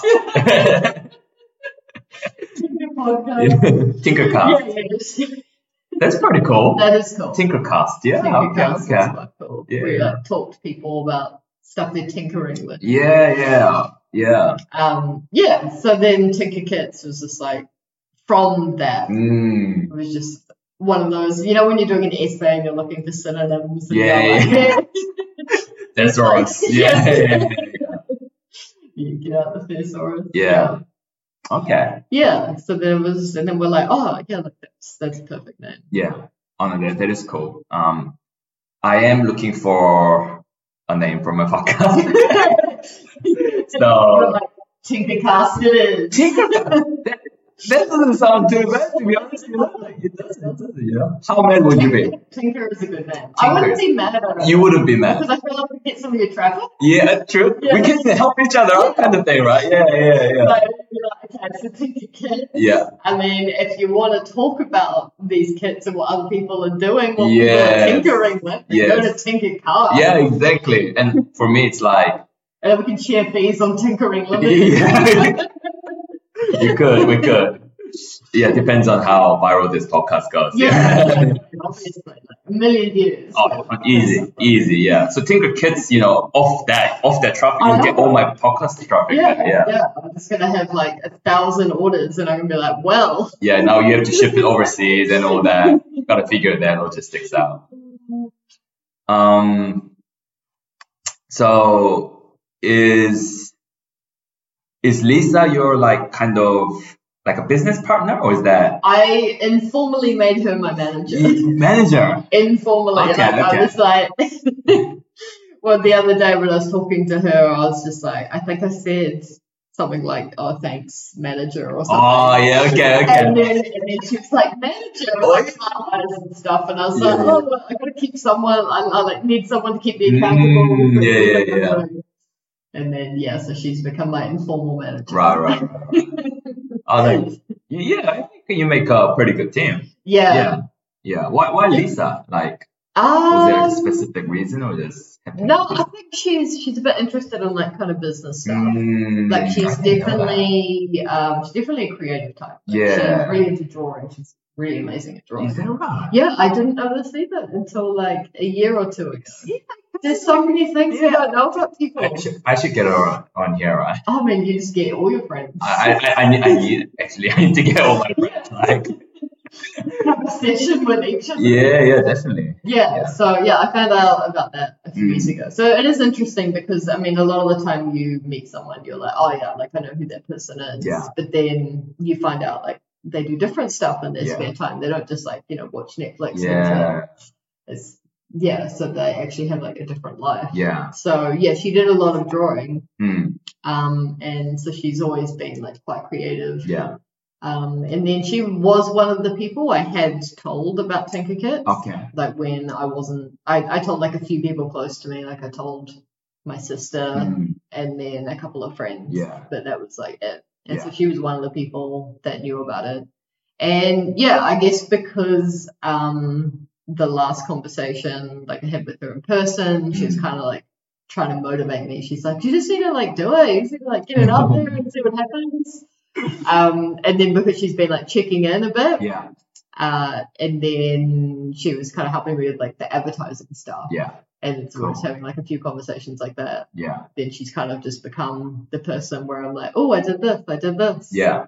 Yeah. Sorry, Shara. Just need to charge my laptop. How long have you been talking for? I don't know. It does. What time does it say? I think an hour 50 minutes. Do you have anywhere to be at? No, I don't. Yeah, is that all good? I don't have any plans. Okay, cool. You are lucky. Yeah. Look now. Hopefully it doesn't die, But actually, I'm like nervous that. You've got a time limit. Yeah. Can you do it? Can I do it? My hand's shaking. Cool. Does it reach? I think it was just fine. Let's try it out. Go the other way. Time is of the essence, Pascal. Yeah, I know. Imagine losing all this. Yeah. We're back. Let me just make sure that. Was it like 10%? Yeah, it was like when the laptops like the screen brightness like goes down. Yeah. And then it's on like a power saving mode or something. Yeah, so I probably had like you have 10 seconds to plug it up. Yeah, exactly. So, but we're good. Oh, nice. Cool. Yeah, I didn't know Lisa was into like business and kind of. Yeah, she's definitely got a creative aspect. Yeah. And I think now that she's got her baby, she's got a lot. Well, she doesn't have like a lot more time because she's obviously with baby. Yeah. But she doesn't have the kind of like 9 to 5 hours. So she's like available kind of throughout the day. Yeah. As opposed to most people which are available early morning or night. Like it's like if I come up with like a random idea in the middle of the day, I can just be like, I'm gonna send you a message. Then she'll reply when she has time. Yeah.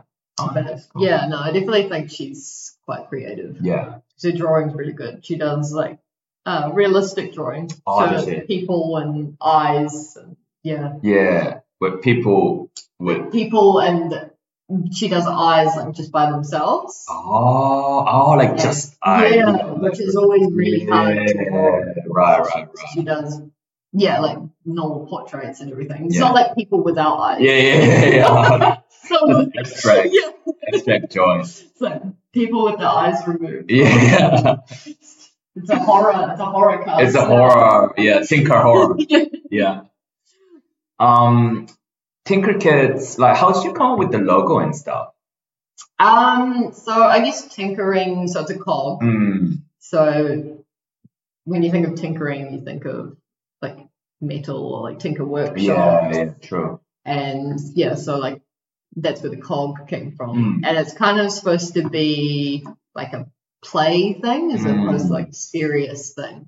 So that's why the colours are kind of like playful colours. Yeah, definitely get that vibe. Yeah, so the cog's like not super detailed, it's kind of like quite basic. Cool. And then so it's supposed to just be like a bit playful because it's like you want to play with these things as opposed to like this is a very serious thing, you have to do it properly. Yeah. So you drew it yourself? Yeah, so Hayden did the cog and then I did the final text for it. But so we just did it on Inkscape. Yeah. Cool. Very good program. Yeah, you like Inkscape. Upgraded Paint. Upgraded Paint. Yeah. Oh, so Inkscape over Paint. Yeah, so there's Paint, which you have like in the early 2000s. Yeah, I mean, which I still use. You still use Paint?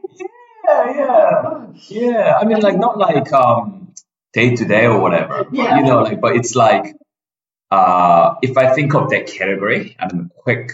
How would you even put that category? Like quick, image processing, whatever. Yeah, when you're trying to like do something to an image really quickly. Just really quickly, like Paint is the first thing that I kind of search on. Okay. See, I learned Inkscape because I used it in my thesis because I do like scientific cartoon drawings. Like the schematics and everything. Oh, no. Yeah. So that was another avenue. I was like, maybe I could, get money from this. Yeah. But there's a lot of people that do scientific drawings. Okay. And there's also like websites where you can go where you can like import like the graphics. Yeah.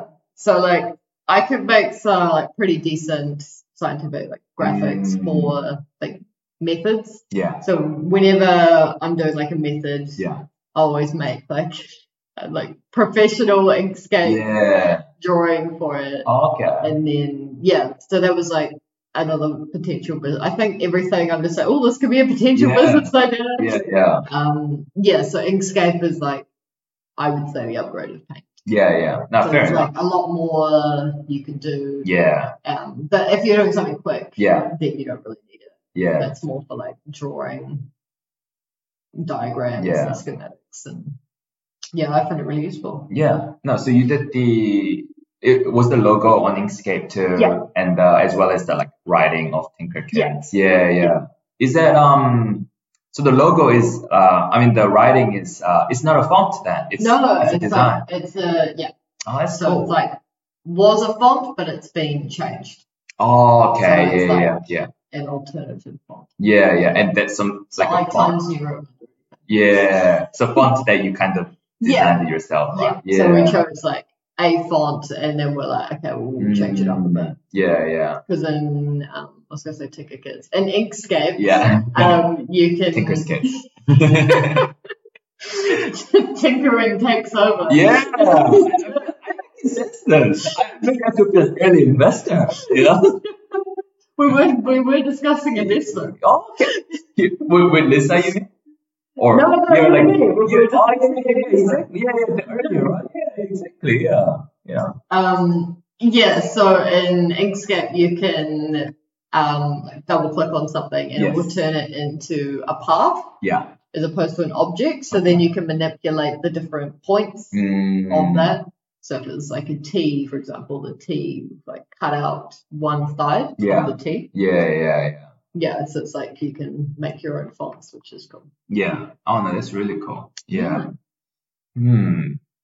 Kind of like getting ideas for my own podcast, so you're like, oh, what's my brand? Yeah, it's like I'm interested to see what you're gonna be called. Yeah, I know, right? I think it'll be based on what you decide to make your target.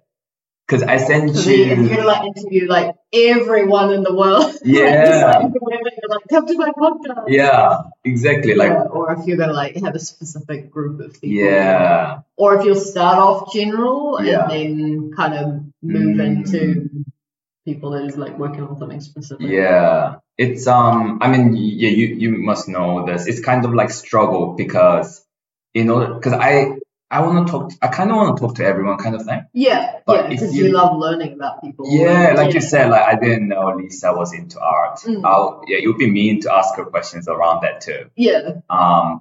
And the downside of that is that like it becomes way too general and it might not attract traffic. Yeah. Like I'm kind of wondering, do people want to listen to a general conversation, or do they want to like learn something? Exactly. If I had a podcast on like, I don't know, these days I've been kind of looking into mechanical keyboards. Oh, yeah. If I had a podcast on mechanical keyboards, I feel like all those, keyboard nerds will listen to the podcast. Yeah. But even if I was interviewing the same person on mechanical keyboards, but the podcast itself is about all these other ones that's like more broad subject. Yeah. Then, I feel like the chance of attracting that traffic is much harder. But at this, I don't know, but different part of me thinks, maybe I shouldn't even worry about traffic. Maybe I should, because I feel like if I worried about traffic and chose something that for that reason, I don't think I can last very long. You might run out of people, or you might run out of stuff to talk about. Or like that's true. Or you might get bored. You might be like, I don't want to talk to these people about this specific thing. I think that's the main thing for me. Yeah, I don't want to get For me, like I just have to like it. If I like it, then even if it's tough, like I can do it, kind of thing. You want to actually enjoy it. Otherwise, it's just another job. Yeah, exactly. And especially with like podcasting or where like I don't even know if I'll ever earn money off this. You know what I mean? Like I think this conversation, for example, like I wanted to ask you these questions anyway. So like I feel like you would ask them if we were just hanging out. Exactly. You want to learn about people's lives other than work. Like what they think about how they think. Exactly. The psychology of people. So I guess this podcast is almost an excuse, like platform to. Like I'm having a podcast, but really I'm just trying to stalk your life. Yeah, exactly. Like, I do find it fascinating, And, I find it really interesting because you think you know someone. Yes. And then you find out a whole other aspect of their life, and you're like, wow, would never have pictured that. Exactly. Yeah. And it's fun, and it feels very rewarding because with the like YouTube ASMR programming I've been doing, it's fun, but like I remember thinking, like, I think it's a couple of videos ago, I finished the video, finished editing, and I was about to press publish, and I did. And I remember thinking, like, what's the point? Like, kind of, why am I doing this? Yeah, it just felt like opposite of fulfilling. Yeah, You know what I yeah, mean? like you were kind of just pressing publish because you'd already done other ones. Yeah, that's the next step. exactly. Yeah, it didn't feel fulfilling. Then you're like, what are people going to do with this? Yeah, who's actually going to watch it? Who's going to watch it? And I think because there are always some viewers. I do get like about a couple hundred views per like ASMR videos and stuff. But I think for myself, maybe like it's kind of harder to see the value for myself, kind of thing. Yeah, it feels kind of like shouting into the void. That's how it felt, like shouting into nothing and hoping someone will hear. And so that's why I'm like, that's like a big thing of like, maybe it's not really for me long term at least. Yeah, and I feel like when you're starting, you definitely want something you're passionate about. Yes, yeah. Because that will kind of keep you going. Yeah, definitely. If you're passionate about it, even if it's failing, at least like that's going to keep you waking up in the morning. That's going to keep you trying. Definitely, yeah. Like for example, like this podcast, I don't know. I guess time will tell. But like one thing I definitely value. I guess in some ways I've already tried it. Catching up with people, talking to people and stuff, and I always feel quite fulfilled. Like it's always feels nice. You know what I mean? Yeah. I feel like once you like talk to someone, you've actually had like a chat that's not just like, oh, the weather's nice. Yeah. You actually had like a few deep and meaningful things and all like interesting talks. Then after like you've gone away, you're like, oh, I feel like I had a good day today. I've done something. For sure. So but we'll see. But the name and the kind of the theme of the podcast is quite exciting. Yeah. I definitely feel like that is an exciting part of business. Yeah. It's like, what's it going to be called? It's like what three pictures are we going to have? Yeah, exactly. Tinkerkits, like the website domain is like .nz. Yeah. I find that pretty like unique. Yeah. Was it a conscious choice? So when we were coming up with it, Hayden was like, okay, so .co.nz is like the standard, but a lot of modern websites are moving towards .nz. Oh, is that right? Yeah. Yeah. So because of that, he's like, okay, well, we should go .nz. Yeah. .co.nz. Why not .com? .com is usually taken. So if you go to like Domain Checker or anything like that, and you type in what domain name you want, it will be going. Wait, no, but even for Tinkerkits?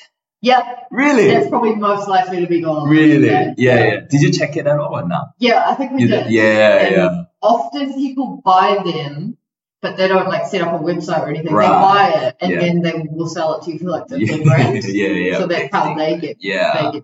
It's like normally like $20 or something. Yeah. And .com is a lot more expensive. Right.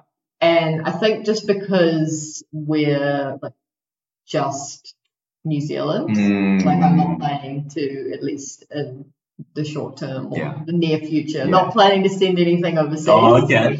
Yeah. So I think just because it's like just New Zealand, it makes sense to just have .nz or .co.nz. True. But I mean, the modern way is .nz because we're trying to make a name for ourselves. We're trying to not be the country that's falling off the map.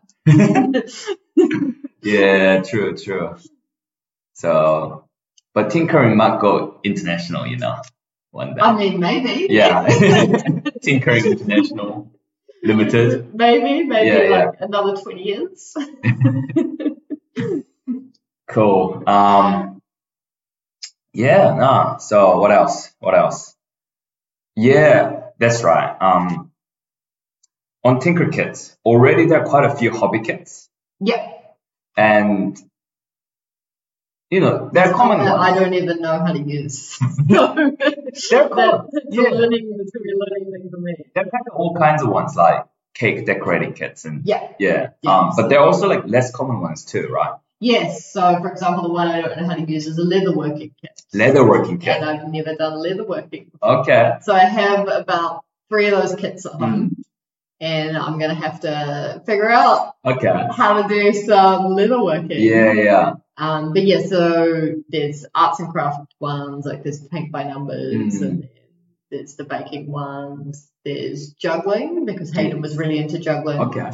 So we did that one. There's sculpting. There's calligraphy. Yes. Which is terrible for left-handers, but here we are. I'm a left-hander. How come? How come it's... Oh, because you smudge everything, and you're pushing the pen as opposed to pulling it. Right. So calligraphy is quite difficult. Right. You kind of have to angle your hand. Yeah. And then we've got a Raspberry Pi kit. Yes. Which I'm also not confident with. Right. We have an Arduino, which I do know a bit about. Yeah. But that's like a whole bunch of different sensors as well.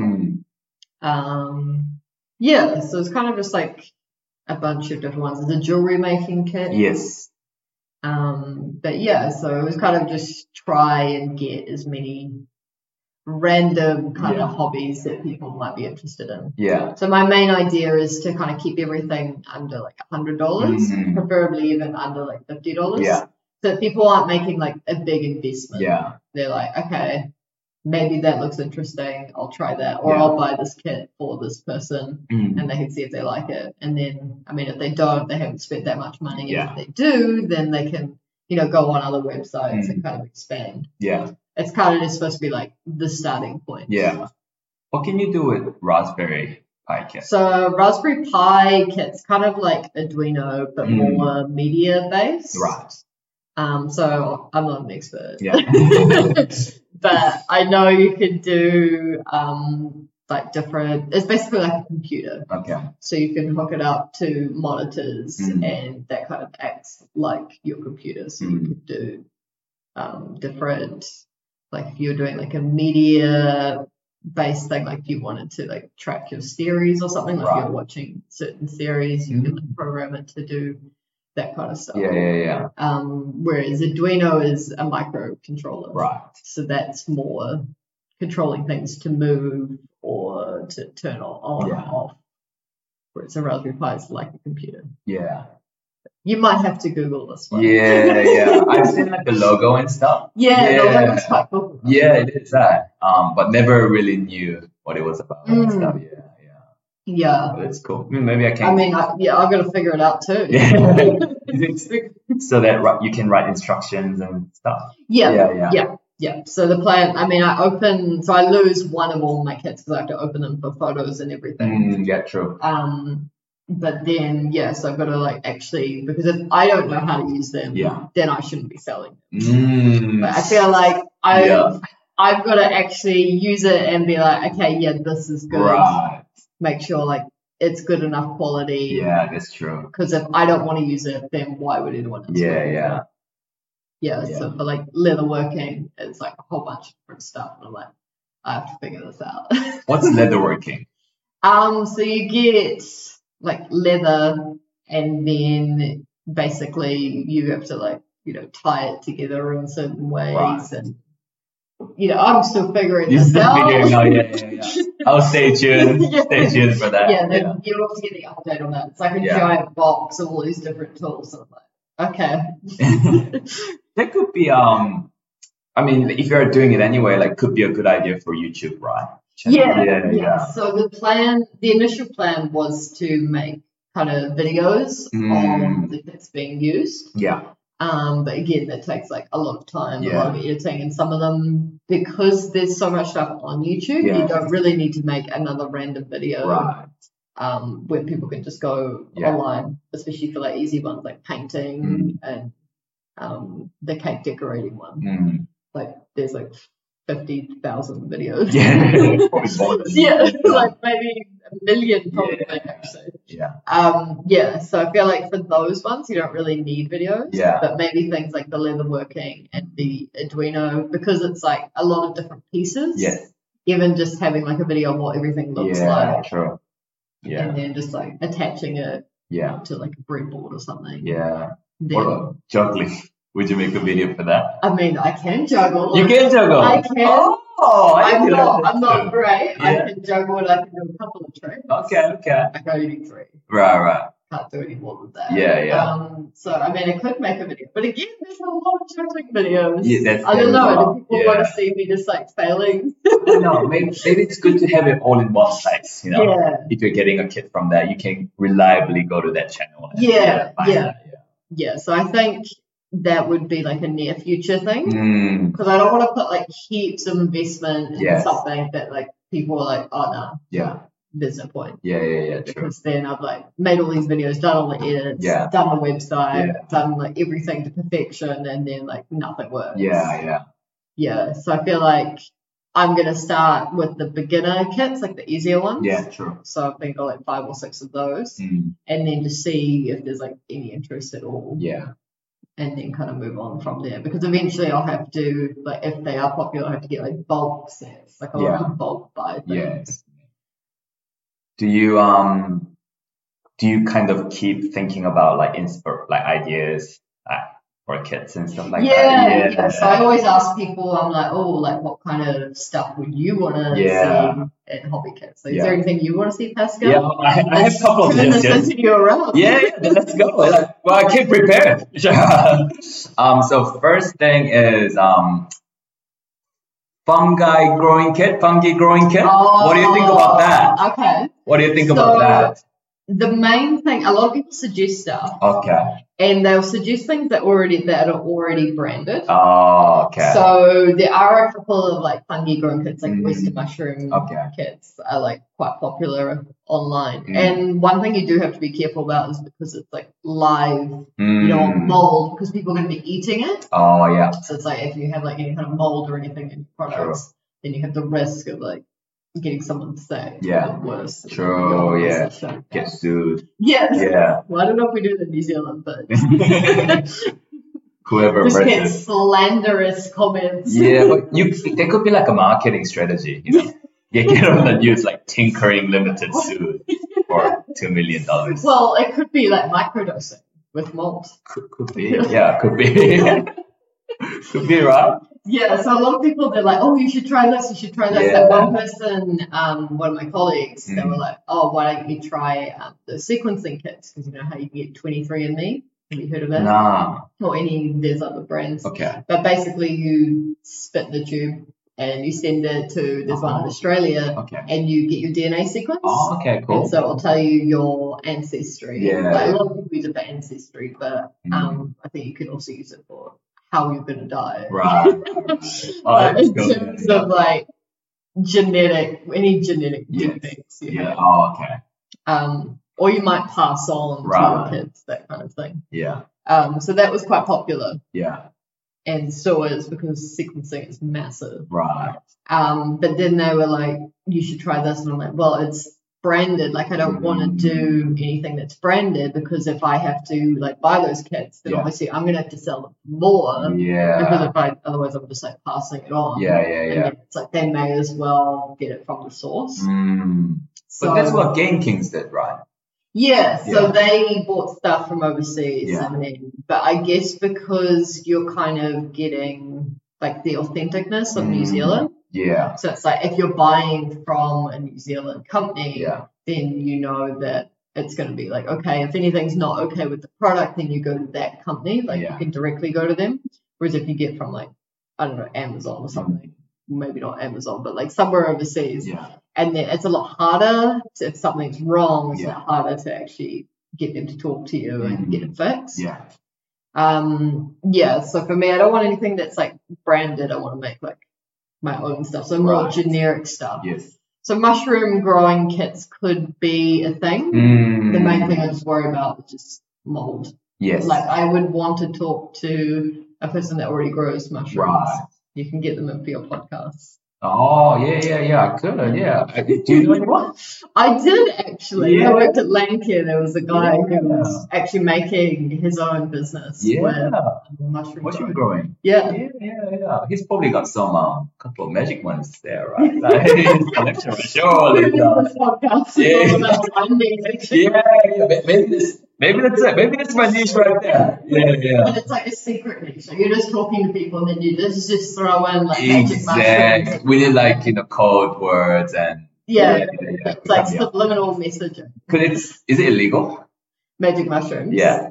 Yes. Oh, okay. Well, like so it's like marijuana. Oh, okay. You can't like actively grow. Yeah. Like if people don't know, that's like if you're growing a mushroom, it might look completely harmless. Whereas marijuana, it looks like marijuana. Yeah. You know what it's like. I have another suggestion. Yeah. Mechanical keyboard building kit. What do you think about that? Mechanical, so when you have all the different keys, all the different types, so your blue keys versus your brown keys. Yeah. So I guess maybe different. There could be different approaches, but like I've been looking into mechanical keyboards, right? Yeah. And low key, I've been kind of confused what I really need and what's kind of like next level stuff. So because some people like lube switches and stuff. Have you seen those? Yeah. So there are like different types of molding, right? And some people like put like foams in their keyboard.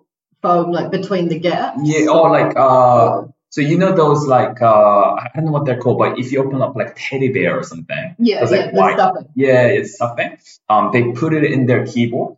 Oh, yeah. I think is that to quiet? So it's quiet. I think it's something to do with sound. Yeah. Some people say it doesn't do anything. Some people say it does do something. It's very subtle differences anyway. Yeah, but some people do that as part of the molding. And some people put like tape over things as well. Tape. Yeah, sticky tape over the keys. Over the key. It's all on the where the switches go. Like yeah. So like underneath. Underneath that. So what does the tape do? I don't know what the tape does. Like make like a sticky sound. it sticks. So yeah. Like, I mean, it's all to do with the sound of the keyboard and the feel of the keyboard when it gets pressed, right? But I don't specifically know what the tapes do. But yeah, like I've been doing some research and like people are big on that. I like, those tapes, different stuffing in the keyboard. Oh, that's interesting. Yeah. I wonder if it is like a sound thing because I know people love the sound of mechanical keyboard. Yeah, that clicky sound. Yeah. So it'd be interesting to see like what the stuffing is. Exactly. So like when your girlfriend's asleep in the bed, you're up late playing a game. Yeah. It could be it. But yeah, all those kind of things, and it kind of made me think like I actually don't know what I really need. And I actually made a couple of like mechanical keyboard friends online, and they said these days a lot of switches can come looped. And the factory switches, factory looped switches are good enough. Yeah. So if I'm not serious about it, I probably wouldn't know the difference. Yeah. So all I really need is like the keyboard itself, like just a bare bone. Yeah. And then switches and keycaps. Yeah. That's all I really need. Yeah.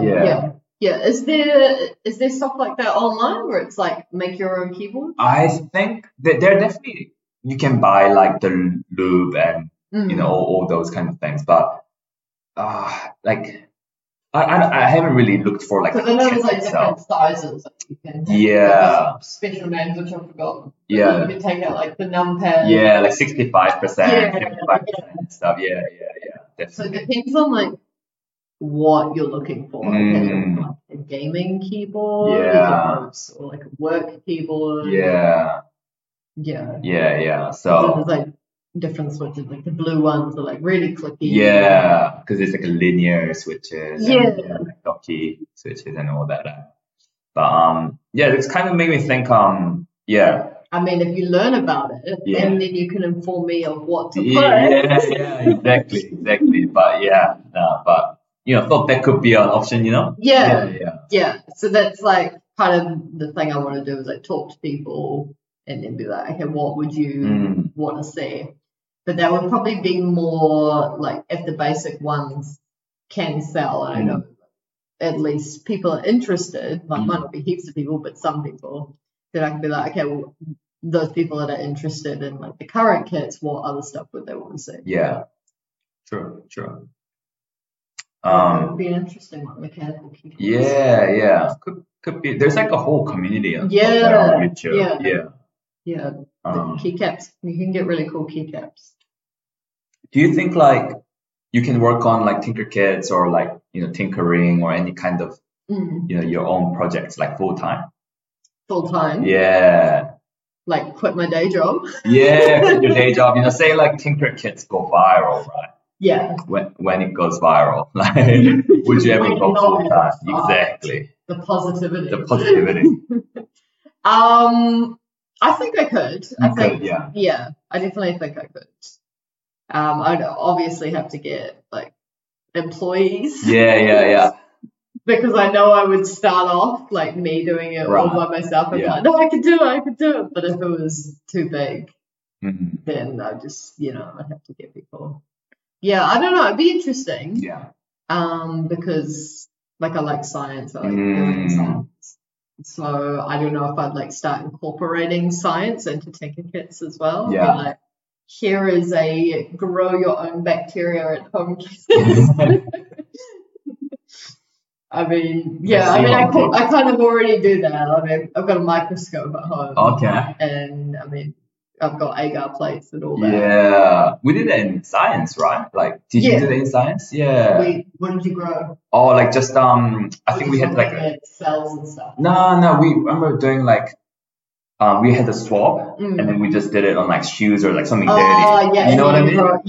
Like bacteria or something. I did that a lot over lockdown. Oh, did you? Yeah. So one of my projects over lockdown, because I was tired of getting multiple organisms growing at one point. Right. I kind of wanted a pure culture, which you only get like in labs. Mm. So I would go out to the forest and get like a leaf and cut off a small section of leaf and just put that on a petri dish. Yeah. And then that would normally grow one.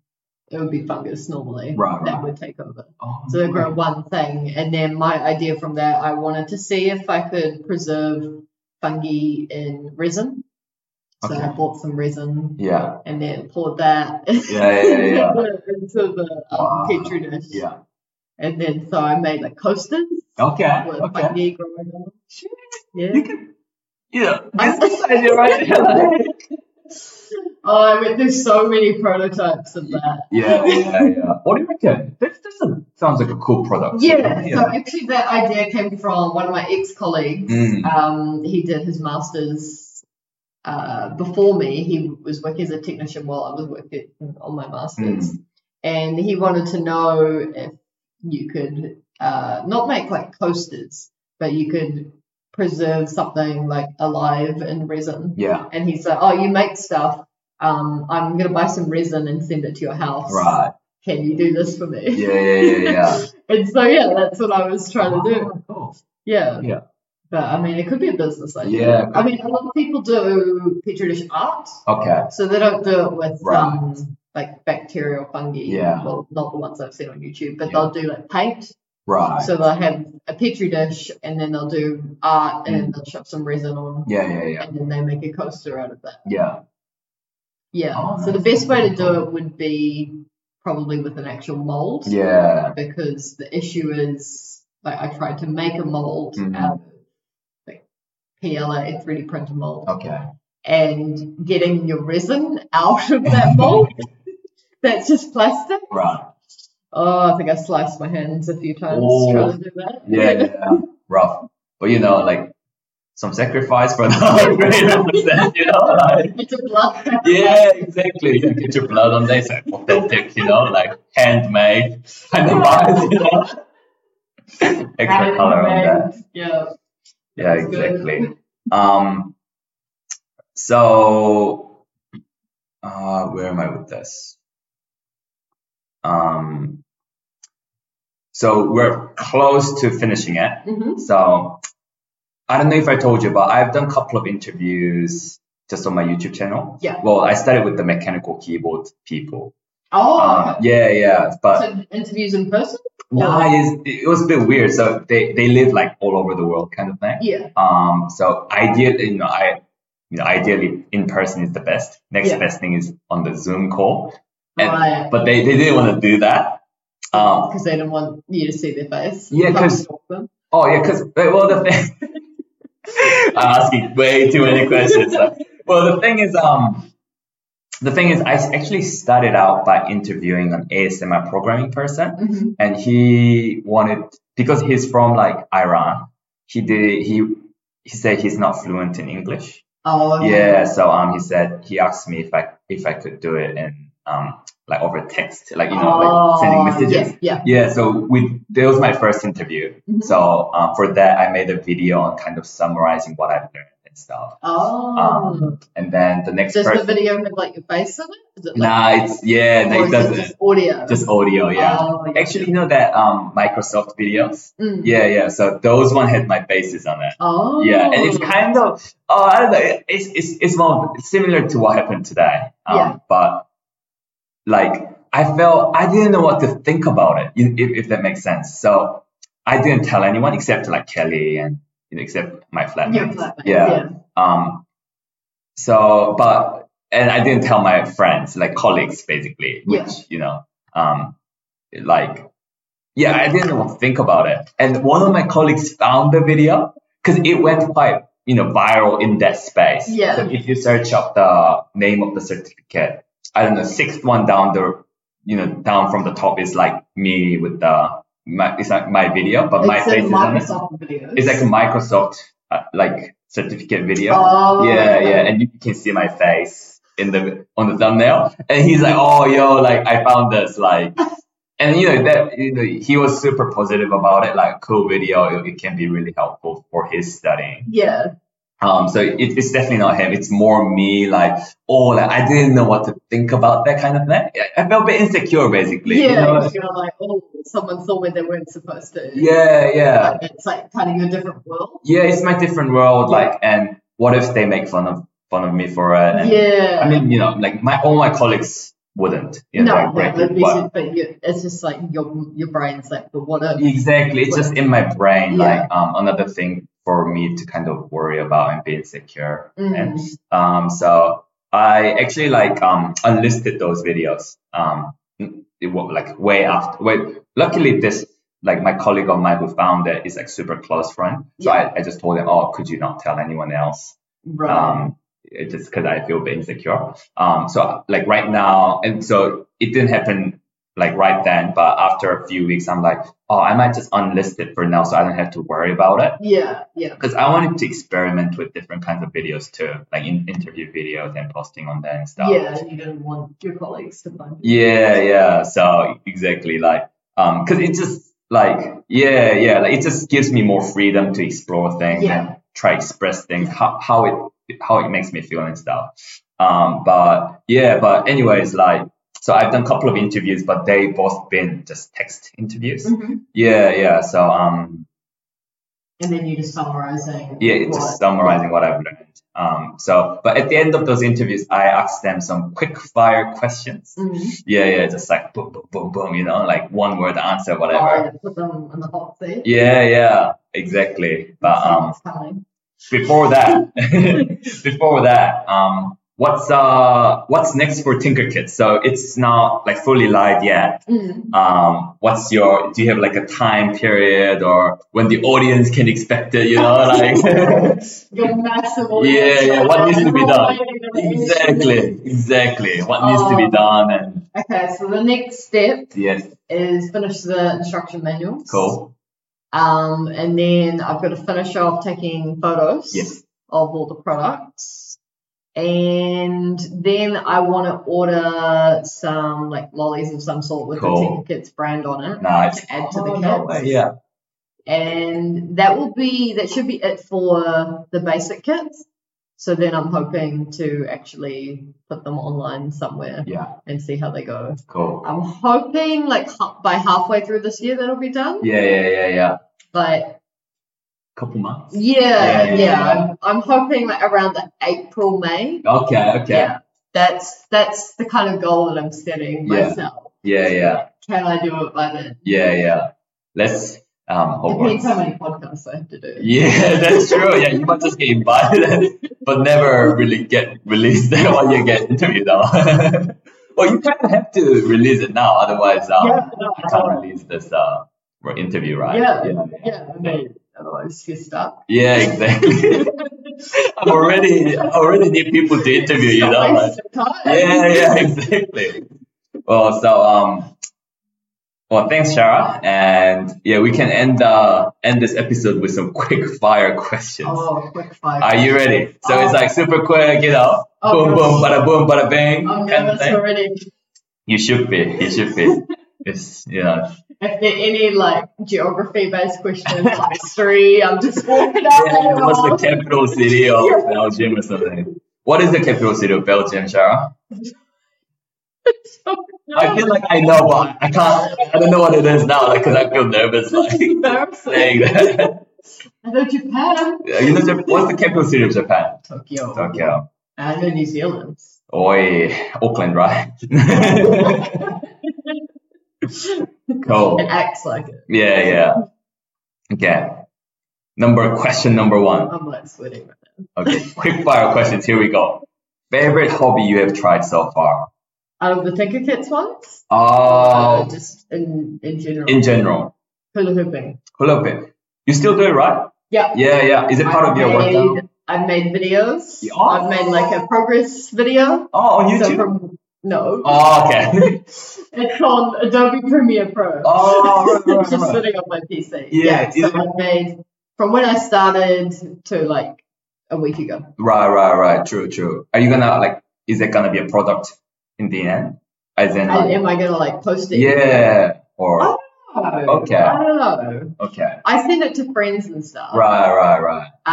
Maybe if I do a video of a kind of routine, a dancey routine. True. At the moment, it's just tricks and stuff. True. So maybe if I finish with something good, yeah. because the start is just me absolutely failing. Yeah, that's cool though. That's probably, that's the one where, I feel good because I'm exercising. Yeah. And then it was my lockdown thing to try and get outside. Yes. And it's kind of something that I've been able to see, me get better at. So I've been able to see the growth. Yeah. Because I've been recording, I take my phone with me and record, every session basically. Yeah, cool. Because I've been recording each, I can actually see the growth. Yeah. And it's quite cool because I haven't done that with any other hobbies. Yeah, true. So, a few I'll always take a photo of the end product. Yeah. For sure. Baking, I'll take a photo of the end product. Yeah, true. But I never take a photo of the progress. Yeah. So that's probably been my favorite. Yeah, cool. Off the top of my head. Yeah. So I'm ruining the spirit of quick fire questions. Yeah. Favorite Taylor Swift song? All Too Well. Okay. I don't know that one. Which album is that of? It's on Red. Red. Oh, the 10-minute All Too Well. 10-minute one. Yeah, she remade it. Okay. So first it was 3 minutes, right. And then her new, because you know how she's going back and remaking her albums. Yeah, I saw that. Yeah. So when she remade Reds, she did a 10-minute All Too Well, and there's also a music video. Okay, 10 minutes. Has Dylan O'Brien in it. Dylan O'Brien. The guy from The Maze Runner. Okay. And Sadie, someone from the red-haired girl from Stranger Things. Okay. It's got them on her video. Okay, All Too Well. Yeah, I just like the lyrics. Cool. Very powerful song. Yeah. It also became my 10-minute hula hooping video. Oh, yo. So I was I knew that was 10 minutes. Yeah. That's a long song. Yeah. 10 minutes. Yeah. Yeah, okay. You should listen to it. I will. Favorite movie then? Favorite movie? Probably Lion King. Okay. Lion King or Aristocats. Yeah. I'm a big Disney fan. Favorite series? Oh, favorite series. Can I say Game of Thrones up to season 4? You can say that. Favorite fungus? Oh, favorite fungus. Probably Amanita muscaria, which is the fly trap one, which is super deadly poisonous. Right. It's the classic red and white spot mushroom. Okay. Fly trap one, isn't it? Yeah, it's called fly trap agaric. Okay. So it attracts flies. So I saw one for the first time last year in the forest. Yeah. And it was probably one of the most exciting times. Oh, nice. So I was photo. Yeah. But I've never seen one in real life. Yeah. And it was about 25 centimeters. Okay. The whole cap. That's pretty big, right? Yeah. it's a cool fungus. Either that one or Enteloma, the blue one from the $50 bill. Oh. That one's really cool. Oh, is there a mushroom on a $50 bill? Yeah. Okay. Yeah. Do you have I do have a $50 bill. I'm going to show you. Good that we have a video recording. Yeah. Yeah, this is the whole purpose of the video. Oh, for I know, my phone could be That's dead. why you might have to show the camera. Yes, I will do that. Oh, I feel so professional, like showing this to the camera and stuff. That is cool. Yeah, so that's one of our New Zealand native mushrooms. You have to get one. I could be like showing it to no one. I kind of think like, who am I showing it to? You know? Yeah, so all the rest of the video you can edit out. Yeah. I'm surprised you gave that back. I thought you'd just be like, oh yeah. Yeah, like why is it a $50 bill? Just like a New Zealand native. Oh, okay, yeah, that's cool. Yeah, that's so cool. It's kind of like how we have the dark, the blue dark on 20. Yeah, sure. So it's blue mushroom? Yeah. That's cool. So if you see it, I've only seen dead ones in the wild. I've never seen a live one. Yeah. But yeah, it's like a really deep blue. Right. I mean, it's kind of like my dress. Oh, okay. Yeah. It's like a royal blue. Okay, cool. Yeah. It's pretty cool. Is it fungi or fungi? Depends where you're from. Because it's also fungi. I've heard I was going to ask you about that. Yeah. The post-demic guy was saying fungi. Yeah. So fungi, I feel like, is probably UK. Okay. And then New Zealanders that follow the UK. Yes. Fungi, probably more American. Okay. Fungi, I have no idea. Okay. Just special people. Fair enough. It's like a GIF or GIF. Yeah, I think I saw a documentary and they said, and this fungi. And you just keep hearing it and you're like, that's not right. Yeah. Favorite board game? Oh, favorite board game. Oh, that's tricky. There's so many. I keep thinking Catan because that's what we talk about. Yeah, that's true. I do love the 3D Catan. It does change the experience. Yeah, it looks very immersive. Yeah, that's really cool. Also, Wingspan's cool. I haven't played that, but I've heard it's really good. Like kind of complicated, but it's like the graphics are really cool. Yeah. It depends on the mood, for board games. Yeah. So sometimes you want you don't want to talk to people, you want to play the board game. Yeah. Sometimes you want like a more interactive one. Yeah, true. Yeah. True. All these are so dependent. So my ideas will change like the next time we have an interview. Fair enough. I'll ask that question again. What about if you get into like a universe? I don't know, like Marvel Cinematic Universe or something. Which universe would it be? Or like Harry Potter or something? Oh, Harry Potter. Yeah, Harry Potter. Yes. Yeah. It's like, but like Pokemon or like. Do I get to be a Pokemon or am I like Ash? You're still a person. Okay, so like catching Pokemon. Yeah. I mean, I do love Pokemon. Yeah. But I feel like the Fantastic Beasts and Harry Potter universe. Yeah, those are really cool. sick. Yeah. I feel like those little creatures are really cool. Yeah. I could definitely be one of those people that has those creatures like Newt. Newt Scamander. Yeah, he's cool. I love the character. He's very cool. I think the actor is like super good representation of. Yeah, they did a really good job of casting. Yeah. I don't know about the rest of the movies. Okay. They're not bad. Yeah. But they're not Harry Potter. Definitely not. Yeah. Cool. If you had to choose, or maybe you've answered this already, but if you had to choose one hobby to pursue for the rest of your life, would it be hula hoop still? Can I do other hobbies as well? It's or is like, this is the one thing you can do? This is like one thing. It's kind of like those I don't know, tennis players. They've been playing tennis their whole life, and any free time they just play that. I wish. I feel like I'm too shit to say that. You know what I mean? Like I don't want to hype myself up too much and then be shit. But you know what I mean? Like those some people just all their free time goes into tennis. Yeah, I'm terrible at that. So that's another thing. Like with hobbies, I never become a master at Right. anything. Yeah. Like I want to try this, but I'm just kind of like average level Yeah. at all of those things.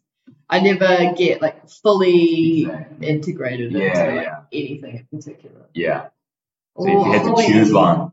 I do like baking. Yeah. That I do enjoy that. True.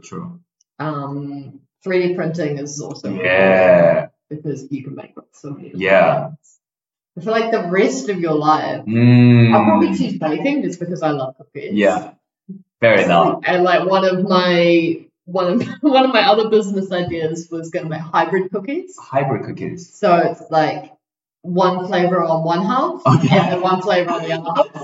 So that was another lockdown activity. I was trying to, because you're making two different cookies, so they cook differently. Right. So I tried it like 4 times, and the one that I had the most success with, because I want to make different colors, was like your standard chocolate chip one, and then on the other half was red velvet. Okay. So red velvet, white chocolate. Right. So you got like the red, and then you got like the white and the brown. So do you cook like whole cookies and then you cut them in half and somehow put them together? No. So you get the dough. Yeah. So you get 2 dough, and then you kind of just roll them into a ball. Okay. And then so they're kind of like roughly half like yin and yang. Right. And then when you cook them, they spread out. Yeah. Oh, that's cool. It was pretty exciting because I enjoyed, when you're like eating something, like I get it with apples. Right. You're eating an apple and then you're like, I'm kind of bored. Yeah. When you start it, you're like, oh yeah, this is really good. Right. Or like a carrot. Yeah, so with like the cookie, the idea was to be like, like you can have this half and you can have this half. You get like 2 flavors. Yeah, true. So that's my other business idea. Cool. Tinker cakes. Tinker cookies. Favorite superheroes. Or favorite superhero, sorry, singular. Favorite superhero, probably... it's probably controversial. Scarlet Witch. Yeah, okay. Scarlet Witch is probably my favorite. I mean, they didn't do a great job with the new movie, but I just like how super powerful she is. Right. She's supposed to be like one of the most powerful, like X-Men, right? Like she's in the X-Men universe, right? Or no, she's in the Marvel. She's in the Marvel one, right. Yeah. So she's supposed to be equivalent to Captain Marvel. Okay. Wow. Around that kind of level, or maybe a bit more powerful. I just liked her powers. Like she had so many, like quite diverse powers. Is her power like something to do with like probability or something like? So her power, I mean, she can like control people's minds, kind of thing. Because did you watch the series with Scarlet Witch and Vision? Nah. So in that, I mean, I don't want to spoil it. Good. Oh yeah, that's true. Yeah. That's true. But she kind of makes her own world in a way by controlling people's minds. Cool. Because she wants to make her own world. Yeah. So she can do that, but as well as just being like super powerful, like exploding stuff with her hands. Yeah. She can fly. Yeah. She's just got like massive power. Yeah. So I always thought she was really cool. Sweet. Last question. Give me one mushroom fact, please. One mushroom fact? Yes. So anything about mushrooms? Anything about mushrooms. So mushrooms in particular or fungi? Oh, maybe fungi, yeah. I wrote mushroom. Yeah. Let's make it fungi. So one of my favorite ones is that you can get bioluminescent fungi. Okay. Glow in the dark kind of thing. Yeah, so you can actually get mushrooms mainly belonging to the Armillaria family. Okay. And so when they grow, they kind of grow like plant roots. Okay. So they look like plant roots and they're like really hard and kind of scary looking. You can imagine like a Halloween mushroom. Wow. That's kind of what they look like. And so they glow and they glow to attract insects. Right. So one of the cool papers that I read was people were trying to mimic that. So they were trying different color LEDs. Right, wow. To see like what kind of lights the insects would be attracted to. Yeah. That's cool. There's so many. That's a cool fact. I mean, I like those because glowy things are cool. Yeah. I think I get that from Susie. Susie's obsessed with bioluminescence. Right. You were saying rubs off for me. Yeah. I mean, I love LEDs. You were saying that. I was gonna say. You were saying that. LEDs improve everything. Cool. Shara, it's been, guess how long it's been? Oh, 2 hours, 17 minutes. 2 hours, 45 minutes. 2 hours, 45 minutes. We've been talking for 2 hours, 45 minutes. Good thing you got the tea. Yeah. Keep you hydrated, you know. But yeah, let's wrap this up. Any last words, you know, like for my audience, you know, where do you want your traffic to go?